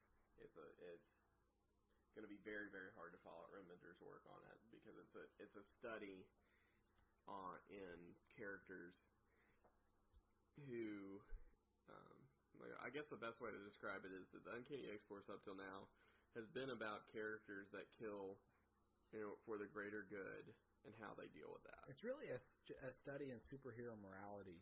It is. Well, they're not. It doesn't feel like a superhero book. It really, really doesn't. Well, and that's kind of true of all the best X-Men stories. Yeah. The X-Men are a little self-contained. It's more about, it's really, they don't feel like they're people. Yes, they have superpowers, but it's more about how we handle big moral and social questions. And I'm a sociologist for people that don't know, so I love that. So I don't really. There's not a whole lot of information on what the plot is actually going to be in the new Uncanny X-Force launch that's coming. Based on what's happening right now with the Final Execution saga, which I think we finally figured out what the Final Execution is in the last book. Wolverine is going off of the book, and it makes complete sense. There's no conceivable way, given the way this book is ending, that Wolverine could stay with Uncanny X-Force and continue to do things the way he's always done them. I think Remender has really managed to fundamentally change Wolverine's character in the book. Which is Remender's Wolverine is the only Wolverine I like. But it's quite a feat to say that he's actually made a lasting impact on Wolverine's personality. Yeah. But he makes it. I don't think it's going to be possible to write Wolverine the same way for people unless you just completely ignore continuity. Well, there is Savage Wolverine, which makes no sense. So, but we're not going to talk about that because we don't talk about books we're not excited about. But with the new books coming out, Psylocke is going to be in charge. Her character has undergone a tremendous amount of growth and tragedy and just awful things happening to her. Yeah, during this book. He's put her through the ringer. I mean, she's lost her boyfriend because she had to take care of it. Don't spoil everything. I mean, really, you guys need to read just that. I mean, if you can think of a conceivable bad thing that could happen to a person, it's basically happened to Psylocke in the series. But out of it, she's really grown as a character into somebody who struggles strongly with the morality of killing and isn't willing to just say that the means justify the ends. Which is what X-Force was all about. Which is what and so it's going to be very interesting to see her taking on the darkest parts of the Marvel Universe with her new team. Which has my favorite thing about this book, which is Mohawk Storm. Mohawk Storm is back. I'm not really sure how she gets on the book. I'm not either, but Mohawk Storm. But Mohawk Storm is back. I mean, there will be some explanation. There's some other characters. There's a new character called Cluster, who looks like a female version of Phantom X, and I'm sure we'll get some explanation of that in the next issue, the last issue of this run of Uncanny X-Force. And then Puck from Alpha Flight, who I literally know nothing about, but the way Remender's described him and a couple of others, he's kind of the Indiana Jones of the Marvel Universe. And then I think the most interesting part of this team is Spiral. Oh, yeah. Who, if you remember in continuity, is the character who transferred Psylocke's body with Revanchi. Hence, Psylocke is an Asian assassin with purple hair and an English accent. So Spiral was really responsible for one of the first huge traumatic events in Psylocke's life. And so it's going to be interesting to see what kind of circumstances could actually put them on the same team.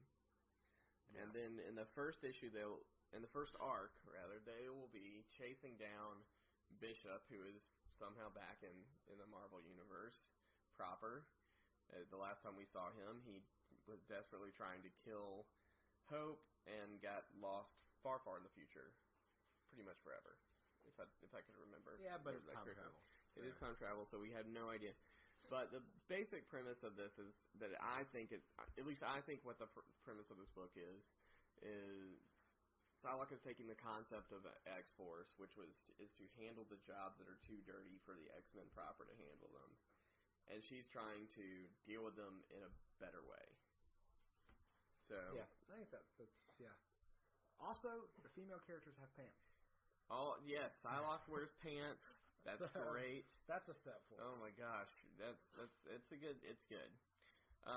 Now, if only Wonder Woman can get some pants. Oh, Wonder Woman doesn't need pants. Yeah, that's what Dan DiDio said.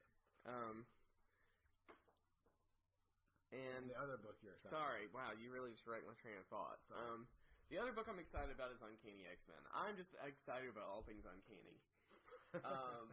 But the reason I'm excited about this book, I was not sold at all on Bendis's taking over the X-Men. Not in the least. However, I've been really impressed with what I've seen out of All New X-Men. I think each issue has actually been better than the one before it.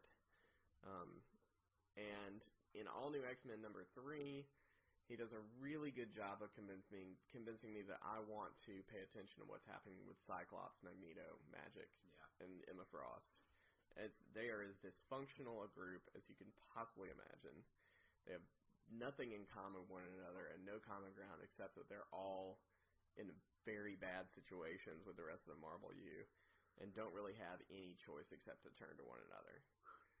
And that is just a great premise for a book, especially an X book. I think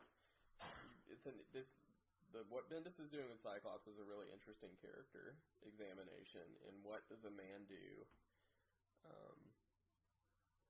when everything he's dreamt about doing for the world, he can't do legitimately anymore. Yeah. When you've screwed up completely so that you can't be allowed back in, how do you keep going? Yeah. When you fall from grace as magnificently as Cyclops has fallen, how do you attempt to do the right thing? Are you even allowed to do the right thing? And so I think that's a really interesting premise, and it's interesting that Magneto's going to be coming along with them. It's interesting that Emma Frost is there.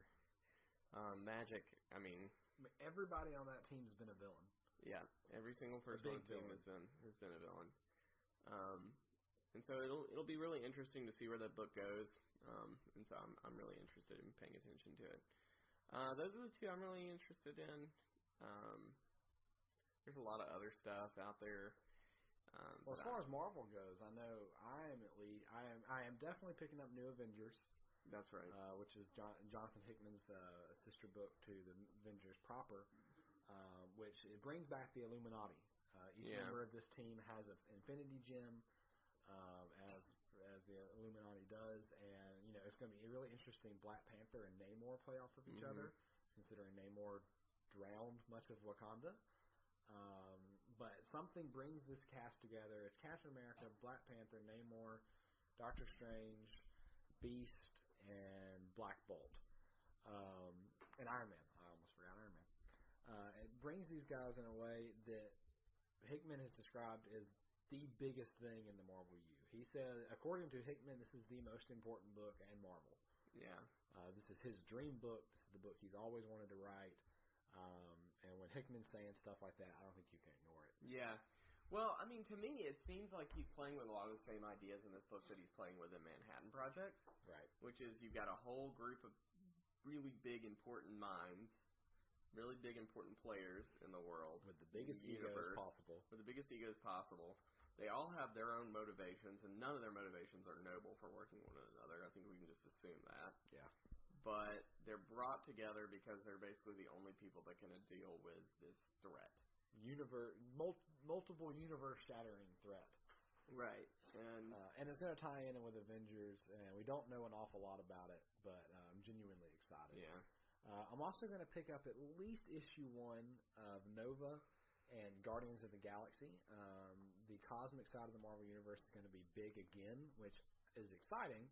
However, Jeff Loeb and Brian Michael Bendis are writing the 2 flagship books, and historically I have not been a fan of either very much. Though the all-new X-Men stuff is very promising. But all-new X-Men has impressed me, not quite as much as this impressed Phil. Yeah.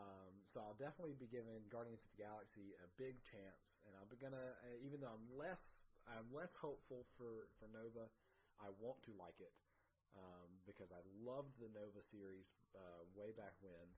I loved the Guardians of the Galaxy series way back when, and I think Guardians of the Galaxy is definitely what the closest we're going to see to what we're going to get out of the movie.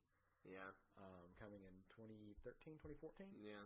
And they're bringing the cosmic side back in a big way. Iron Man's joining the cast of Guardians of the Galaxy. And there'll be some version of Iron Man. It's Tony Stark. It is Tony Stark. That's confirmed. And the solicitation for issue number 1, they even described them as Avengers. And they're exploring why Earth is so damn important. Every freaking body's an Avenger these days. If they're an Avenger, they're an Avenger. That's Brevort's thing. What do you have to be an Avenger? You have to avenge. You have to. But any comic that brings Rocket Raccoon and Groot back, I've got to give it a shot. Right. And Nova's supposed to tie in very closely. I think issue number 2 of Nova even stars the Guardians of the Galaxy in it. And honestly, more than anything, I'm curious to see why the Nova Force is back at all. Yeah. And why Star-Lord is back at all, considering they collapsed in the Cancerverse with Thanos.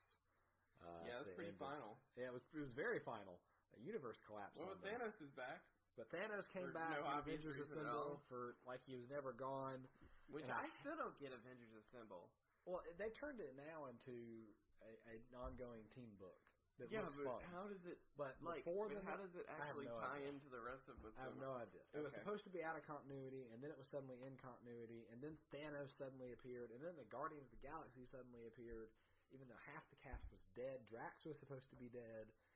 I have no idea how all this is coming back. I don't know if they're going to address Phoenix it. Force. That very well may be it. But the nerd in me has got to know. I'm telling you, the energy of the Phoenix Force being destroyed undid the Cancer universe and brought everybody back. Then where's Richard Rider? I don't know. Where's old Buckethead? I need him back. I don't know. Look. It's all timey-wimey, whatever. Yeah, I'll definitely be picking up both of those, and I will not be gentle because I need them to be good. So that'll be one book. If I don't like it, you guys will know. Okay, fair enough. So is that it? That's it for Marvel. Well, DC. We want to talk a little bit about DC. Yeah. Nothing. Death of the Family's still going. I think it wraps up in March. It's still early on enough to jump on with that. Oh yeah, absolutely. You're only one issue behind. Yeah, jump on now, and you can ride it with us. But coming up with it's going to be an Aquaman Justice League crossover, which I'm very interested to see. Throne of Atlantis. Atlantis invades. Justice League fights it. They may fail. Aquaman has become a huge character in the New 52. Jeff Johns has turned him into a superstar. I think we actually talked about, not as part of this podcast, obviously, because it's already gone over 2 hours. Yeah. But doing a draft with, Aquaman as the leader. Yeah. Or something similar like that. Some similar, completely B-list character being the leader of the Justice League. And he's really not B-list anymore, though. He really isn't. He's everybody in the Justice League is a big character. And almost everybody has their own book that's good, with the exception of Cyborg, and that bugs the hell out of me. Yeah, we already talked about that once this podcast. I know, but Cyborg deserves a book, just like I thought Martian Manhunter always deserved a book. Well, maybe Vibe will get canceled. Oh, Vibe. On that front, Martian Manhunter is kind of getting a book, along with Vibe. Justice League of America launches in early February with 52 variant covers, one for each state. Oh, my God. Washington, D.C., and Puerto Rico. It's the most ridiculous variant stunt ever. Is Deadpool in it? No, but Deadpool's in Marvel's spoof of it. There's a 52 state birds Marvel variant for some issue. I don't even know what issue it's Deadpool's in. Gotta be. And Deadpool's getting pooped on by all the birds. And they're making fun of Marvel. DC, which is actually a little funny. But variant covers actually pretty funny. Variant covers have gone too far, and DC has just pushed it into the realm of nonsense. Great. Well, they're great for people who want to buy that kind of thing. They're great to look at. But do we really need a Scotty Young baby variant of every single Marvel Now book? Somebody out there does. The market demands it. Scotty Young does. The market demands it. Yeah, that's what Marvel Now is actually about. It's Scotty Young babies. The market demands more Scotty Young babies. It seems a little 90s-ish to have so many variants going around. At least Chromium's not back. Man, Stanley's got to feed all them grandchildren. But I'm actually excited about the series itself. Justice League of America's Jeff Johns and David Finch. It's another superstar team. We also have Constantine hitting, which is the continuation. I'm excited about that. I'm going to pick up issue 1. I'm still a little sad Hellblazer's gone because it seems like high-numbered comics are just extinct practically. Yeah, but seeing a Constantine book that's actually joined to the rest of Well, he's a huge figure in the New 52. He is. I mean, the Justice League Dark stuff is really cool. Well, and there's the Magic is the uniting force of the DC now. Right. It just is. And he's at the center of all of it. Yeah. So it's going to be a book to watch. I'm not sure I'll put it on my full list because I have too much. But it's a book to watch. And then we also have I blanked. I'm so sorry. What? I blanked. I forgot what else I was going to talk about. Anyway, that's awkward. Yeah. Lots of other stuff coming out of DC. It's got, I think, coming into next year, there'll be a blog post up soon about how great a year 2012 has been for comics. Yeah, maybe we'll do some top 10s. Yeah, of some sort. Top 10s are fun. People like those. Everybody loves top 10s. Look at Newsarama. In fact, you should email us at comiccritiqueblog@gmail.com with your top 10 list you'd like to see. Or comment directly on the Facebook site or on the blog itself. We'd love to talk to you. Anywhere. Just we have a Twitter us. set up. You can tweet us. we'll tweet back at you. So I think that as a little disjointed ending there. I think 2013 going into next year is going to be huge for comics, just like this year was. We'll talk about that more in our next podcast. Anything else you want to say, Phil? Yeah, just a few things. Once again, just make sure if you want to contact us at comiccritiqueblog@gmail.com. I'll say that as many times as I have to. Things we'd really like to hear back from you about. Tell us what kind of segments you want to hear. Do you want us to spend an hour and a half on reviews, or do you want us to spend more time doing quirky stuff like superhero team drafts? Both of which are fun. Both of which are fun, and we will be happy to talk and listen to ourselves talk doing either one. Would you like to see more previews? Would you like to see more news? Anything like that. Tell us what kind of content you want to see, so that we can keep improving this thing. That's all I've got. Yeah, there's a lot of places you can get your comics news and feedback and reviews and all that. Thanks for listening to our little slice of it. We hope you enjoy it week in and week out, and let us know. Yeah, make sure to visit the website. Yeah, which is comiccritiqueblog.wordpress.com. Make sure to include the blog in there. Yeah, that's important. And other than that, we'll see you next time. Thanks for listening.